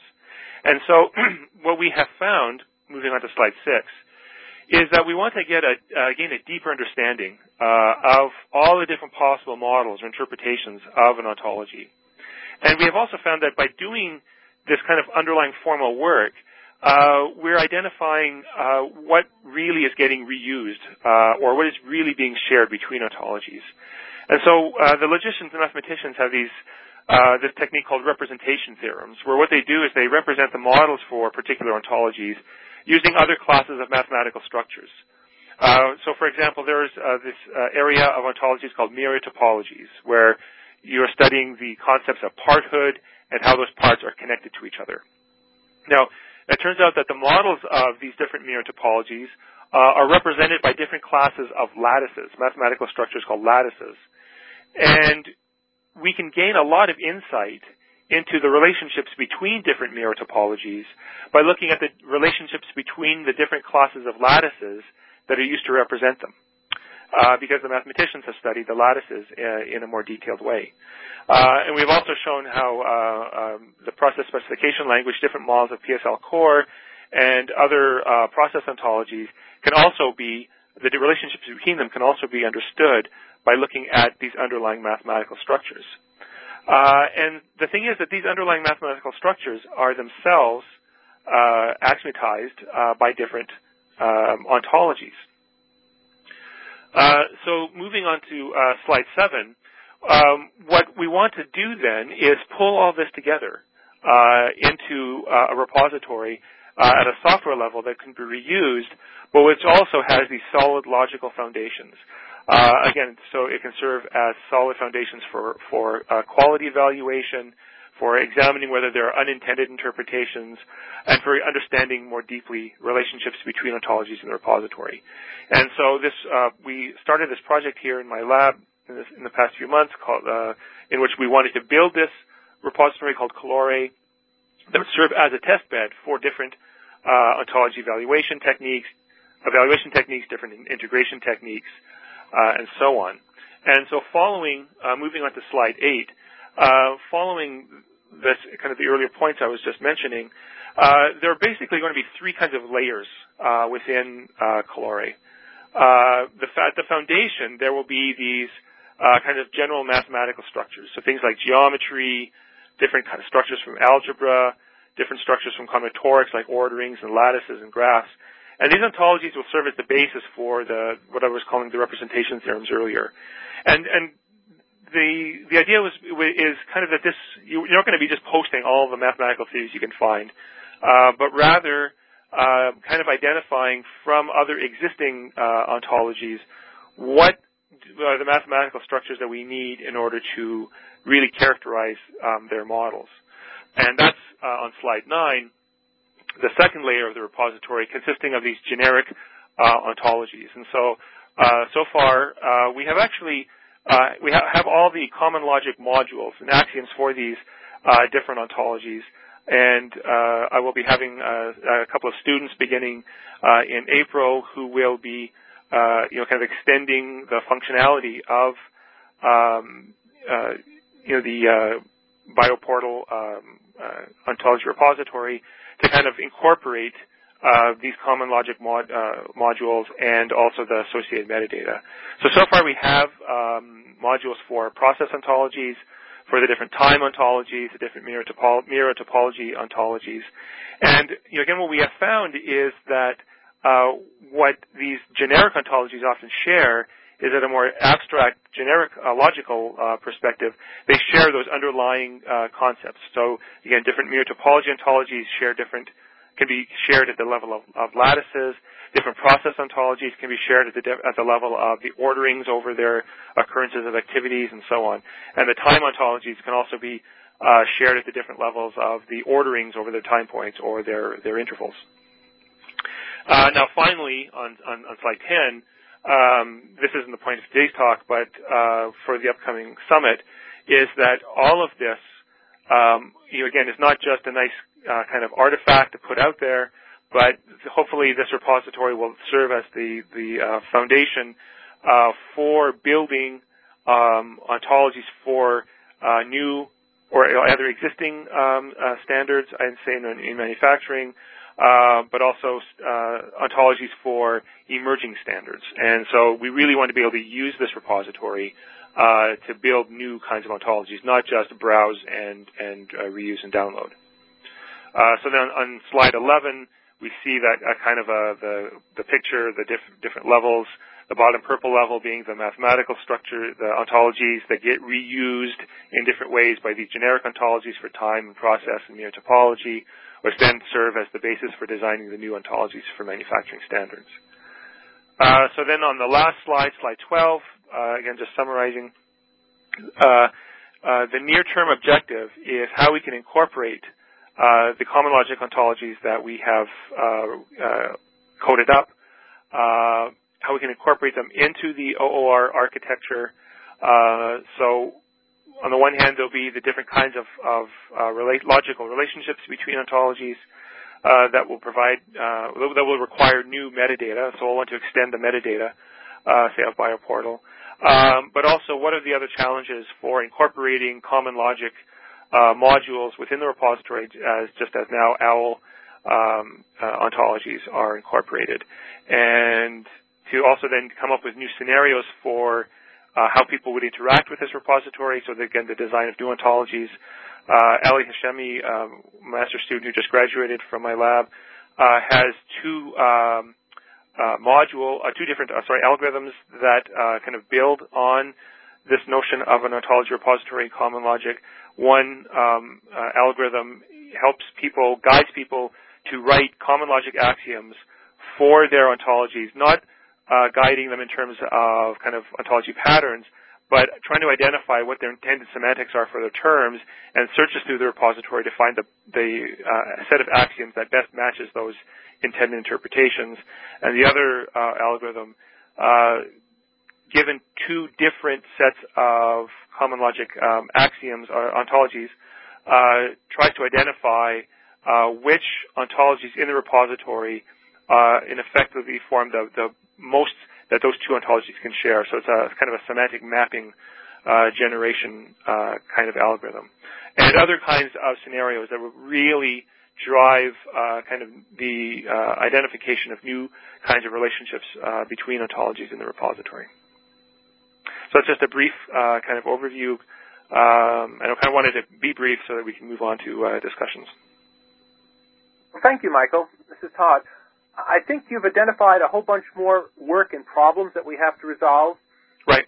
First, in terms of common logic, I would view that as just another module that gets plugged in. However, the issue that you brought up in terms of models of ontology is something that we hadn't considered earlier, and that itself could be another module, but its behavior and its interactions with other parts of the repository would have to be investigated, which I assume your students will be able to do. Right. Yeah, and that's kind of part of the kind of the quality evaluation too of the ontologies. Well, some of the notions that you suggested are more sophisticated than just that. True. And that itself is a whole other large layer of capabilities that we hadn't anticipated or thought about, but certainly they would be of great value, especially in the development of additional standards or using it as a qualitative measure, as you suggested, to define or refine existing ontologies. Exactly. And you also brought up this other nagging point of instance data, which we're probably going to have a very long discussion about to figure out how to resolve it. Certainly, we don't expect, so we say, the public repositories to maintain instance data for everything under the sun. However, if there are private instances of such repositories, then maybe those people will want to do that, and maybe it's just a deployment issue. However, the architecture is going to have to address that in some fashion at some point. Yes, that's right. We can't avoid the problem forever. Maybe if we wish hard, I don't know. I don't think it'd be a wise move.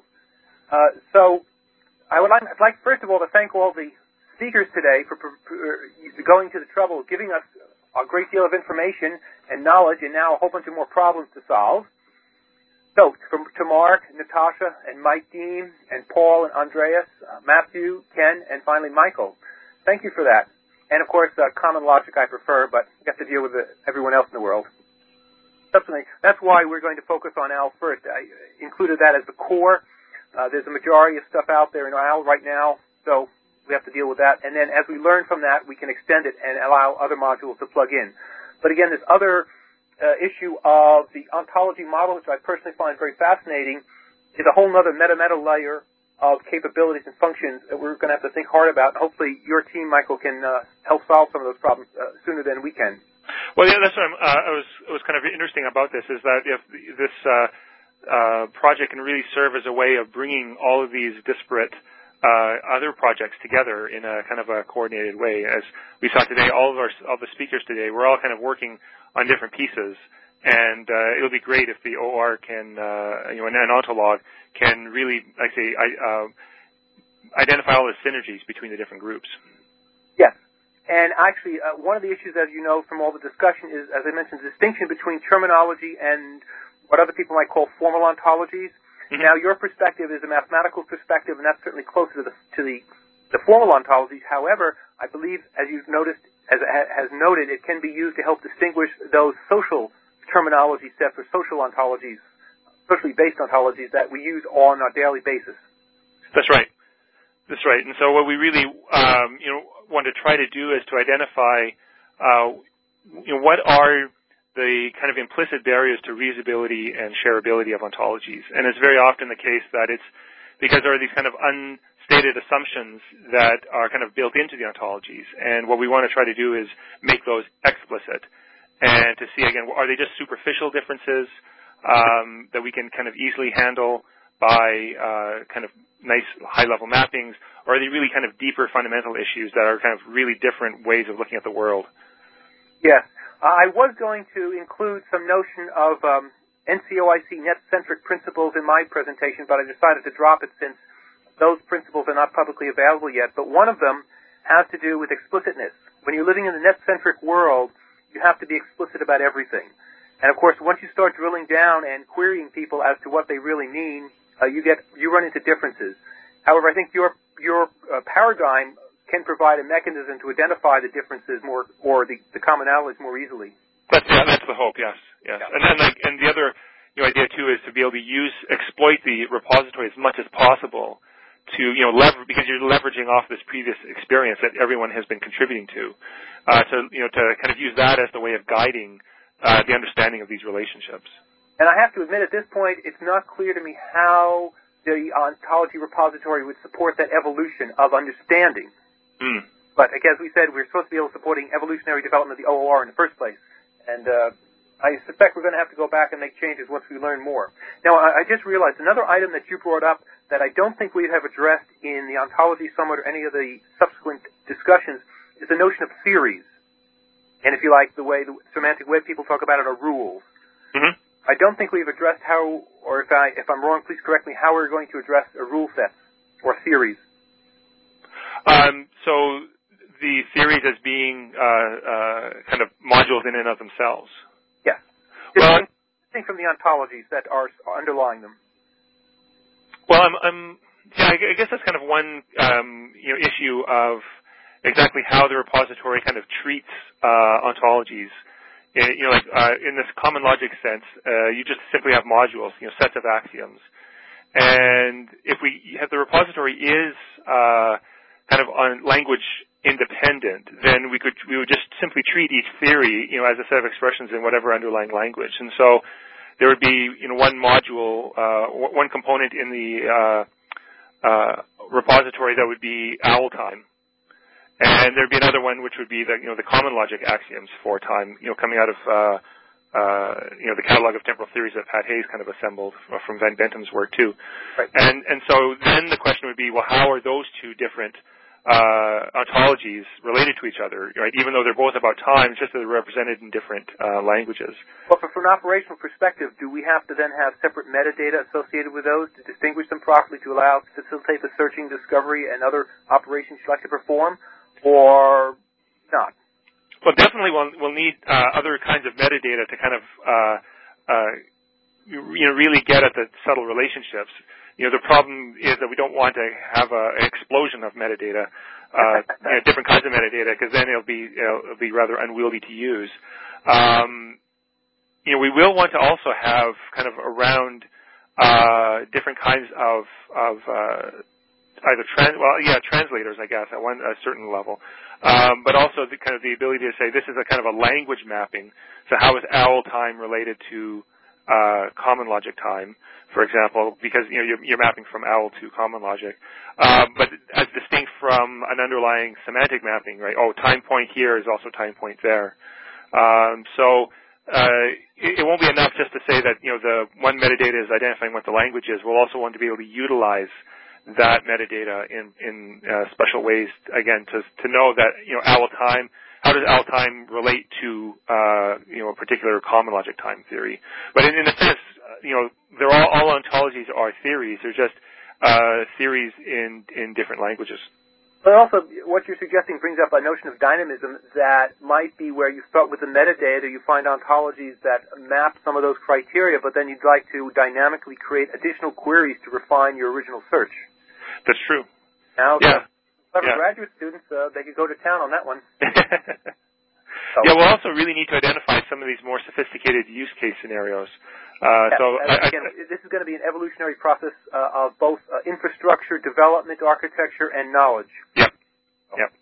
So, Peter, what shall we do next? Okay, we should have open discussion segment now that it's such a rare occasion to get this expert panel and the enthusiastic participants together.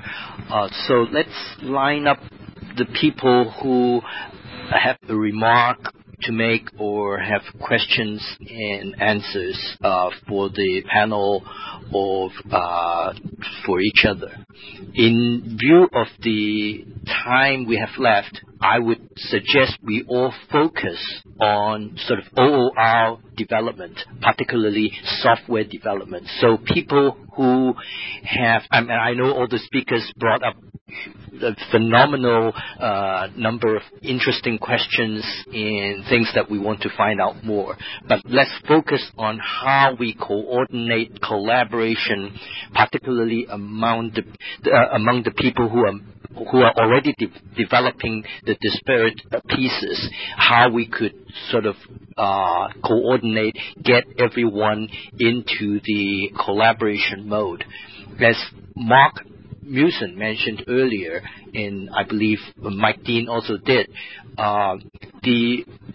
there is the bioportal, the NCBO bioportal subversion repository, and if we are developing on top of that, then participating developers should first sign up into that subversion repository. I believe Mark already mentioned that Michael and your students will be participating, and we are definitely looking forward to, let's say, Ken and Paul and Andreas, Matthew, and the rest of the Neon people to make contribution to that repository. The other one that has been set up is the OOR repository at SAMWeb Central, which Mike has been running. We don't have much work there yet, but Mike did mention that this will continue to be available in case someone wants to sort of run a fairly independent sub-project before it gets merged into, let's say, the bioportal branch. Then that way we could, the person can work with Mike to deposit code in that repository as well. Eventually, we hope this whole OOR effort would collaborate with the NCBO and all the other efforts, and then it all sort of merges back and enhance everybody's work. So that's the comment I would like to make. And again, if you have anyone who has a remark to make or question to ask, please raise your hand by pressing on the hand button. Ravi's hand is up, Peter. Yeah, Ravi's hand is up. So, Ravi, you're next. Press star 3 to unmute yourself. Yes, Peter. Thank you. Yes. Thank you, Peter. Can you hear me? Yes. Go ahead. My question, since you restricted us only to talk about OOR, I was more interested in talking to Mike Gruninger on the first order logic, but I will restrict to Todd right now and say, Todd, just a clarification. You meant to say that our OOR does allow you to put the instance of the ontology also on the repository and not just the metadata about the ontology. Well, no, that's, it was pointed out to me, an issue that has yet to be resolved. And yes. At some point during the Ontology Summit, I believe it's in the communique, maybe it's only on the requirements page, so maybe it's not in the communique, but the issue of having instance data there could be a problem. But now has been pointed out by Peter and by Doug along the way that there are ontologies in which you need to have the instance data there. Yes. Otherwise, the metadata alone does not semantically integrate to produce ontology from just the the repository elements alone. So we may need to sometimes tightly couple the OOR with the instance. Yeah, so we're going to have sometimes we may be able to detach it also. We're going to have to examine which ontologies absolutely require some instance data to be there and then control that. And again, part of this is a performance issue. Part of it is just a cost issue if you're going to support all those drives to support all that instance data. But then again, as I mentioned, if the OOR is going to be installed and deployed as behind a corporate firewall or a government firewall, and they wish to keep that as a place for instance data also, we should probably be able to support that. But if you're going to have a public one, say, run by CIM, then maybe they don't want to host terabytes and terabytes of instance data. Yeah, this was very good. I'm glad you brought this up because it's related also to the resources that have to be maintained, and they are costly sometimes. But I saw some examples from Neon and others today, they do host a lot of ontologies on their portals. Okay. Yep. So the second question for Todd, which is related to OOR, is towards the end. I do distinguish between rules and logic, first-order logic. So the things that tie them together, rules are things to governance and policies, while the logic is first-order logic takes us from philosophy to mathematical representations. Now, just a comment. The policies and governance of the OOR? You were mentioning the rules and the business rules, the rules of logic, rules of the repository on how to interoperate among ontologies. Well, no, I believe the comment I made had to do with rules as being associated with an ontology to define a theory relative to that ontology. The rules and the logic and representation in math will all get intertwined if we examine them closely. So I don't know if mathematicians believe in the rules like we people do in IT industry. Correct. In from a mathematical perspective, I don't distinguish between rules and arbitrary formulas in a language. Yeah. Now, the notion of this distinction is something that comes about from, if you like, the IT community or the web community also.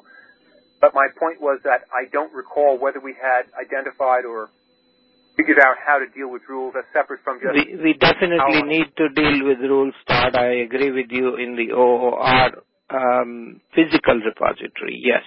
Okay. Yes, I agree there. But I was only just worrying about the connection with logic there. Where we assume that the representation language has some logic behind it, as opposed to arbitrary strings. Yes, sir. And since there are 4 more people after me, 3 more, so I will reserve to come back, Peter, if you would allow to ask one question to Mike Gruninger later. Of course. Okay, and thank you, Robbie. Let's Carlos start 3. Carlos, read.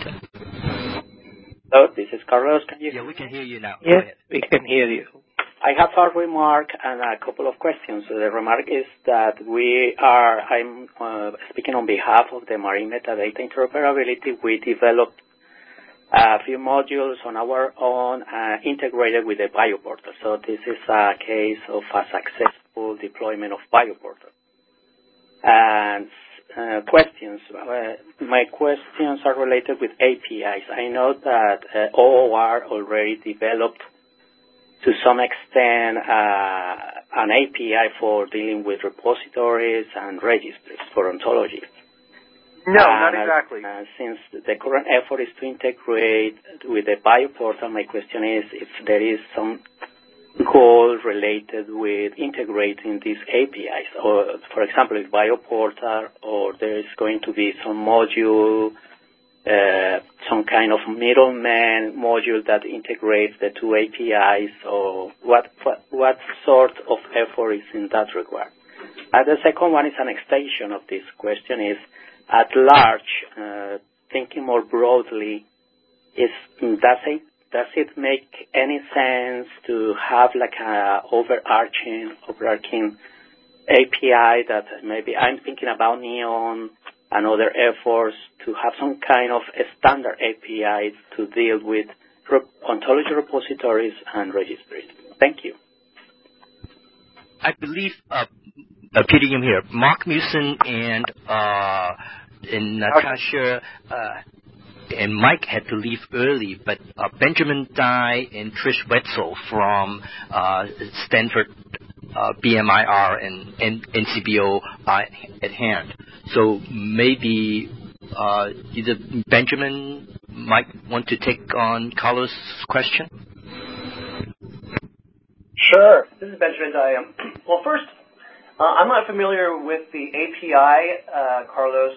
I think Todd was going to mention a little bit about the kind of update on the API that was developed by OOR.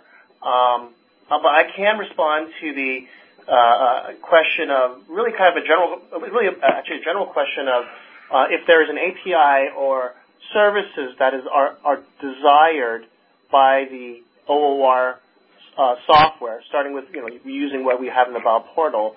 Part of this collaboration is actually to do that kind of thing. Is consider what are the capabilities and APIs that is needed by the OOR community, and part of the open source collaboration would be to consider these kind of features, a feature at a time, and then execute the appropriate open source developed collaboration to get those features in if it's deemed critical for the community.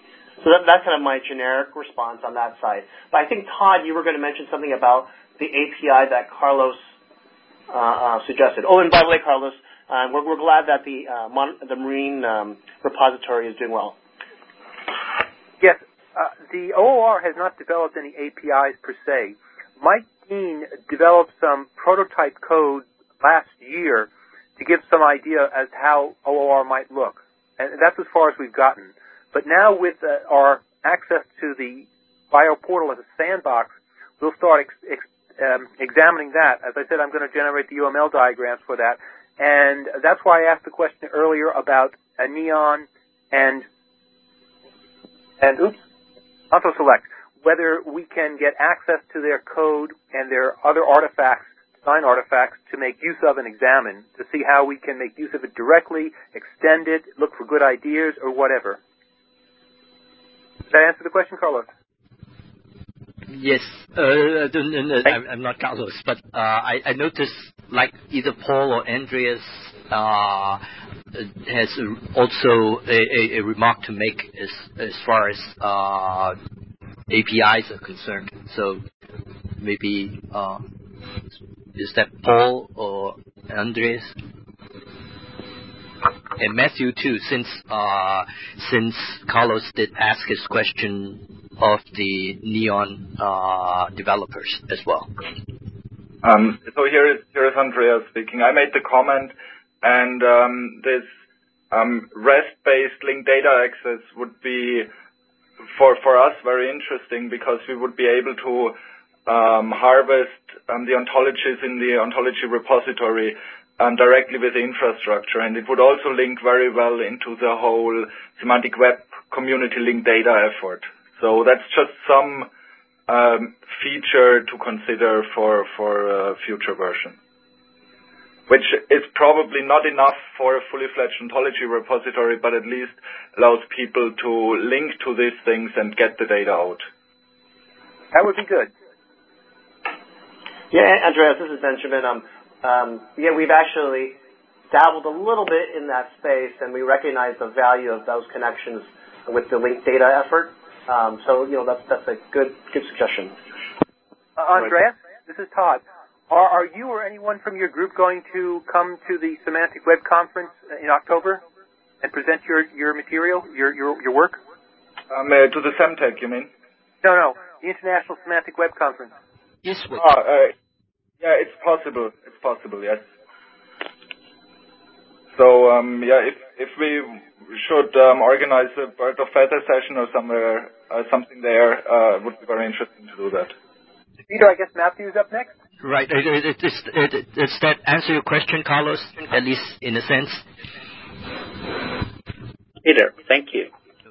Okay, and since Carlos and the Marine Metadata Group are bringing up one instance of the bioportal repository, OOR, we are definitely going to look forward to maybe hosting another session whereby we could focus on the developments around the bioportal technology, in which case, we definitely would welcome the MMI folks to join us and share their experience and insights.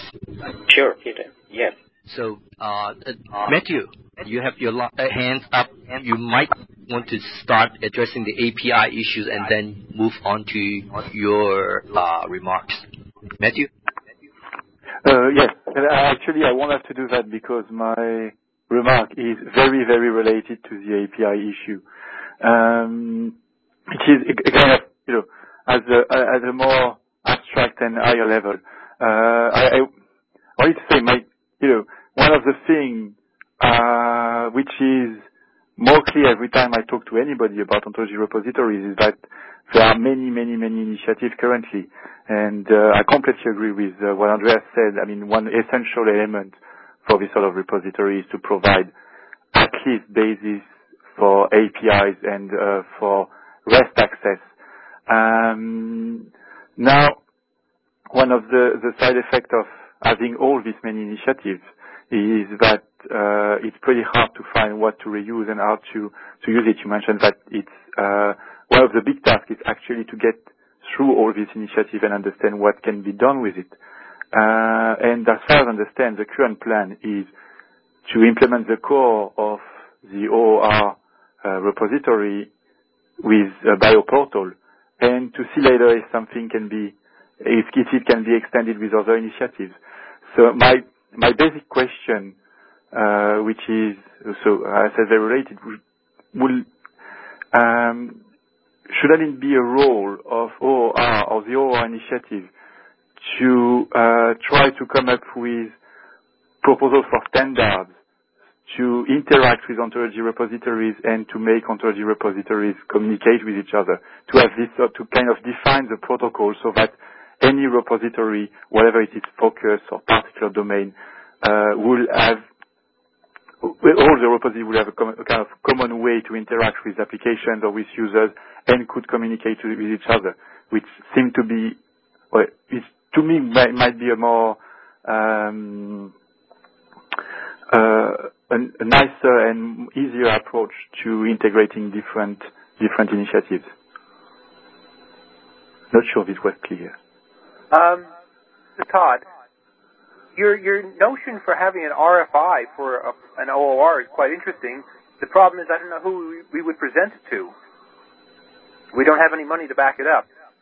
The other issue about the bioportal, I don't think anyone suggested that bioportal is the core of the OOR. I use that term core so that it would give us a focus because of the number of services and capabilities we would like to have an open ontology repository have. That's not feasible from a scheduled time perspective. So I would like to use that term core to help clarify what's the first thing that we can put out there that will provide some of the capabilities and also give us the basis to move forward as we learn from all these other efforts, yours for instance, that are taking place now.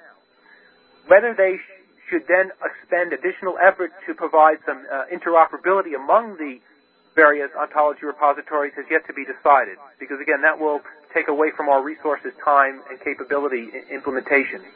So I don't have answers to those yet.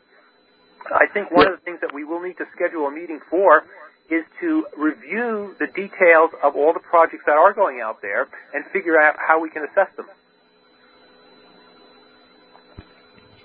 Yeah, and what I was meaning was not necessarily at implementation level, but in some way, since, the OOR initiative seems to be, to have the potential to be federating all this effort in some way, to be able to include different actors in building ontology repositories, and so to provide some form of common interface for everybody who would like to build an ontology repository could comply with an abstraction of what an ontology repository is. And that will help a lot the integration effort. Well, right now, OOR and the Ontolog Forum is providing an integration, social integration network, and it'd be my goal to provide a specification that's sufficient to allow anyone to develop or deploy one based on the specification, and hence be interoperable and be able to federate with others that exist out there. Okay, so you answer this. Yes, I think we are sort of violently agreeing with one another. So let me put a plug in here by asking everyone who's interested to sort of see OR move forward to come to our team meetings, which is on Fridays every other week. And most of the people here are already on the mailing list, so you do get the announcement about meeting times. So do come, because that's where the sort of nuts and bolts are being discussed. We definitely, I mean, it's not an OOR effort actually, but it is our OOR effort. And whoever comes to the meetings, I mean, gets to at least map out where we are going. And when is the next meeting, Peter? The next one will be Friday, March the 6th, roughly about 2 weeks from now. So we are skipping tomorrow because we already met today. The next meeting will be March 6th, Friday, 9 o'clock Pacific time, and we'll have the announcements and the reminders out. So I'm going to have to drop off, Peter. This is Todd. I'm sorry. Thank you very much. Okay. So Paul still, either Paul or Andreas still has his hand up. So your floor. Paul. Yeah, as Paul. So this is actually going back to some of the questions before that Ravi brought up on the instances, but that's a topic that was brought up a couple of times in this panel. So so one interesting thing that we think is bringing OntoSelect in connection with the SWSI semantic web search engine is actually exactly that of having the ontologies in the OntoSelect repository, but connecting that with all the instance data that has been gathered in SWSI and will be further gathered, of course. So an interesting thing is there also that ontologies can actually be potentially ranked on use. So it's not just the abstract model that the ontology represents, but it's also the actual instances, the data that are connected to those ontologies, and the use is actually could be a ranking score. So that would be. Paul, this is Todd. Yep. Sorry, I didn't drop off yet. Your query got my interest. Can your capability be used for a dynamic ontology creation or modification? In terms of merging and no, in terms of discovery. If I choose a particular concept, whatever, and I start searching on that, look all the things that are linked to it, does that linking capability provide some sort of ontological structure that could be then reused? Well, that's potentially something that could come out of that also, of using the instance data in terms of pruning some ontologies and merging some together that have strong instance, a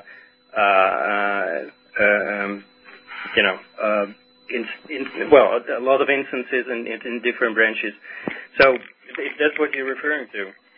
Well, no, I guess I was just thinking of dynamically creating an ontology off the web.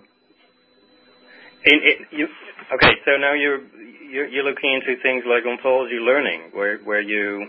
It can be viewed as that, yes, or just Again, if you take the perspective that a lot of the stuff on the web has some ontological structure behind it, and it's socially driven or motivated, then it's going to be very dynamic.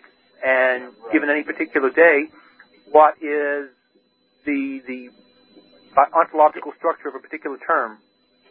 Yeah, well, that's a more complex thing, and there's probably at least three important areas there that you should try to connect here, which is the ontologies, the instances, and sort of further data that is out there that could be integrated into these ontologies and give evidence for for new concepts, for new relations, new properties, and so on.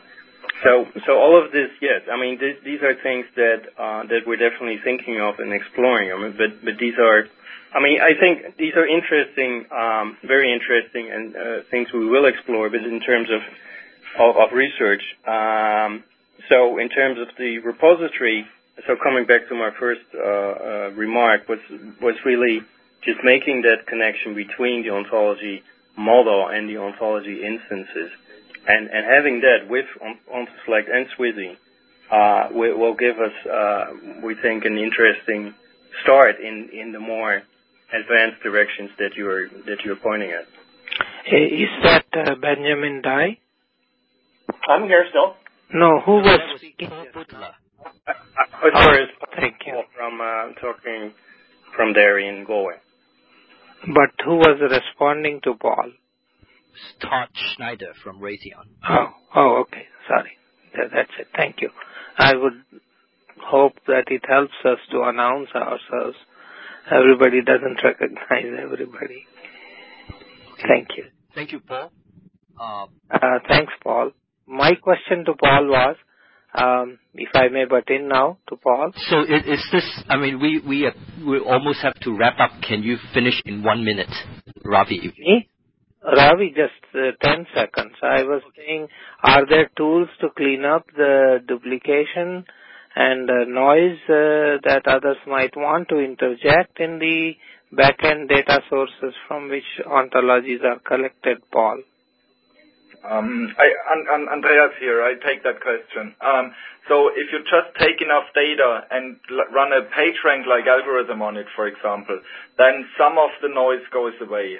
You still have some noise in there, but this ranking and taking into account enough contributions of people will give you a smoother result than when you don't take all the contributions into account. But can you target specific back-end authoritative data sources? You can generate a rank for a data source. So the data sources could be or are in our system in fact ranked. So you have a priority of the data sources, and if you cut off the sort of unreliable ones, you get a cleaner result. Thank you. We can do the rest on email, I guess. Would be very interesting. And I request every speaker to please read my questions on the web, whatever you call chat session. Yes, and then please use the OOR forum for discussions relating to this project. So since Todd has to go, so I'll take over and sort of wrap up the session. And of course, thank you very, very much to Todd for organizing this, for taking the initiative, and to all the panelists for their for sharing their insight and work, and to the teams that have put the first instance of OOR together for experimentation, and for everyone who has been able to join us today. There are a couple of people who weren't able to join us, which I also would like to thank. That would include Peter Hase from Karlsruhe, who developed OMV, which is sort of taking a fairly central role in a lot of the ontology metadata work in almost across the board here. And then I would also want to thank Enrico Motta, who couldn't be with us but has recommended that Matthew come present on the ongoing NEON work. We are getting huge support from Enrico, so I'm really happy that finally, I mean, the OOR effort is stretching on a fairly global basis. I noticed, I mean, someone from China was with us also. So at this call, our contingent from Europe, various people from the United States as well. So thank you, everyone. And as usual, this session has been recorded, and the audio archive, the chat transcript, and so on will be posted to the session page. That's it. And thank you very much, everyone. Bye-bye.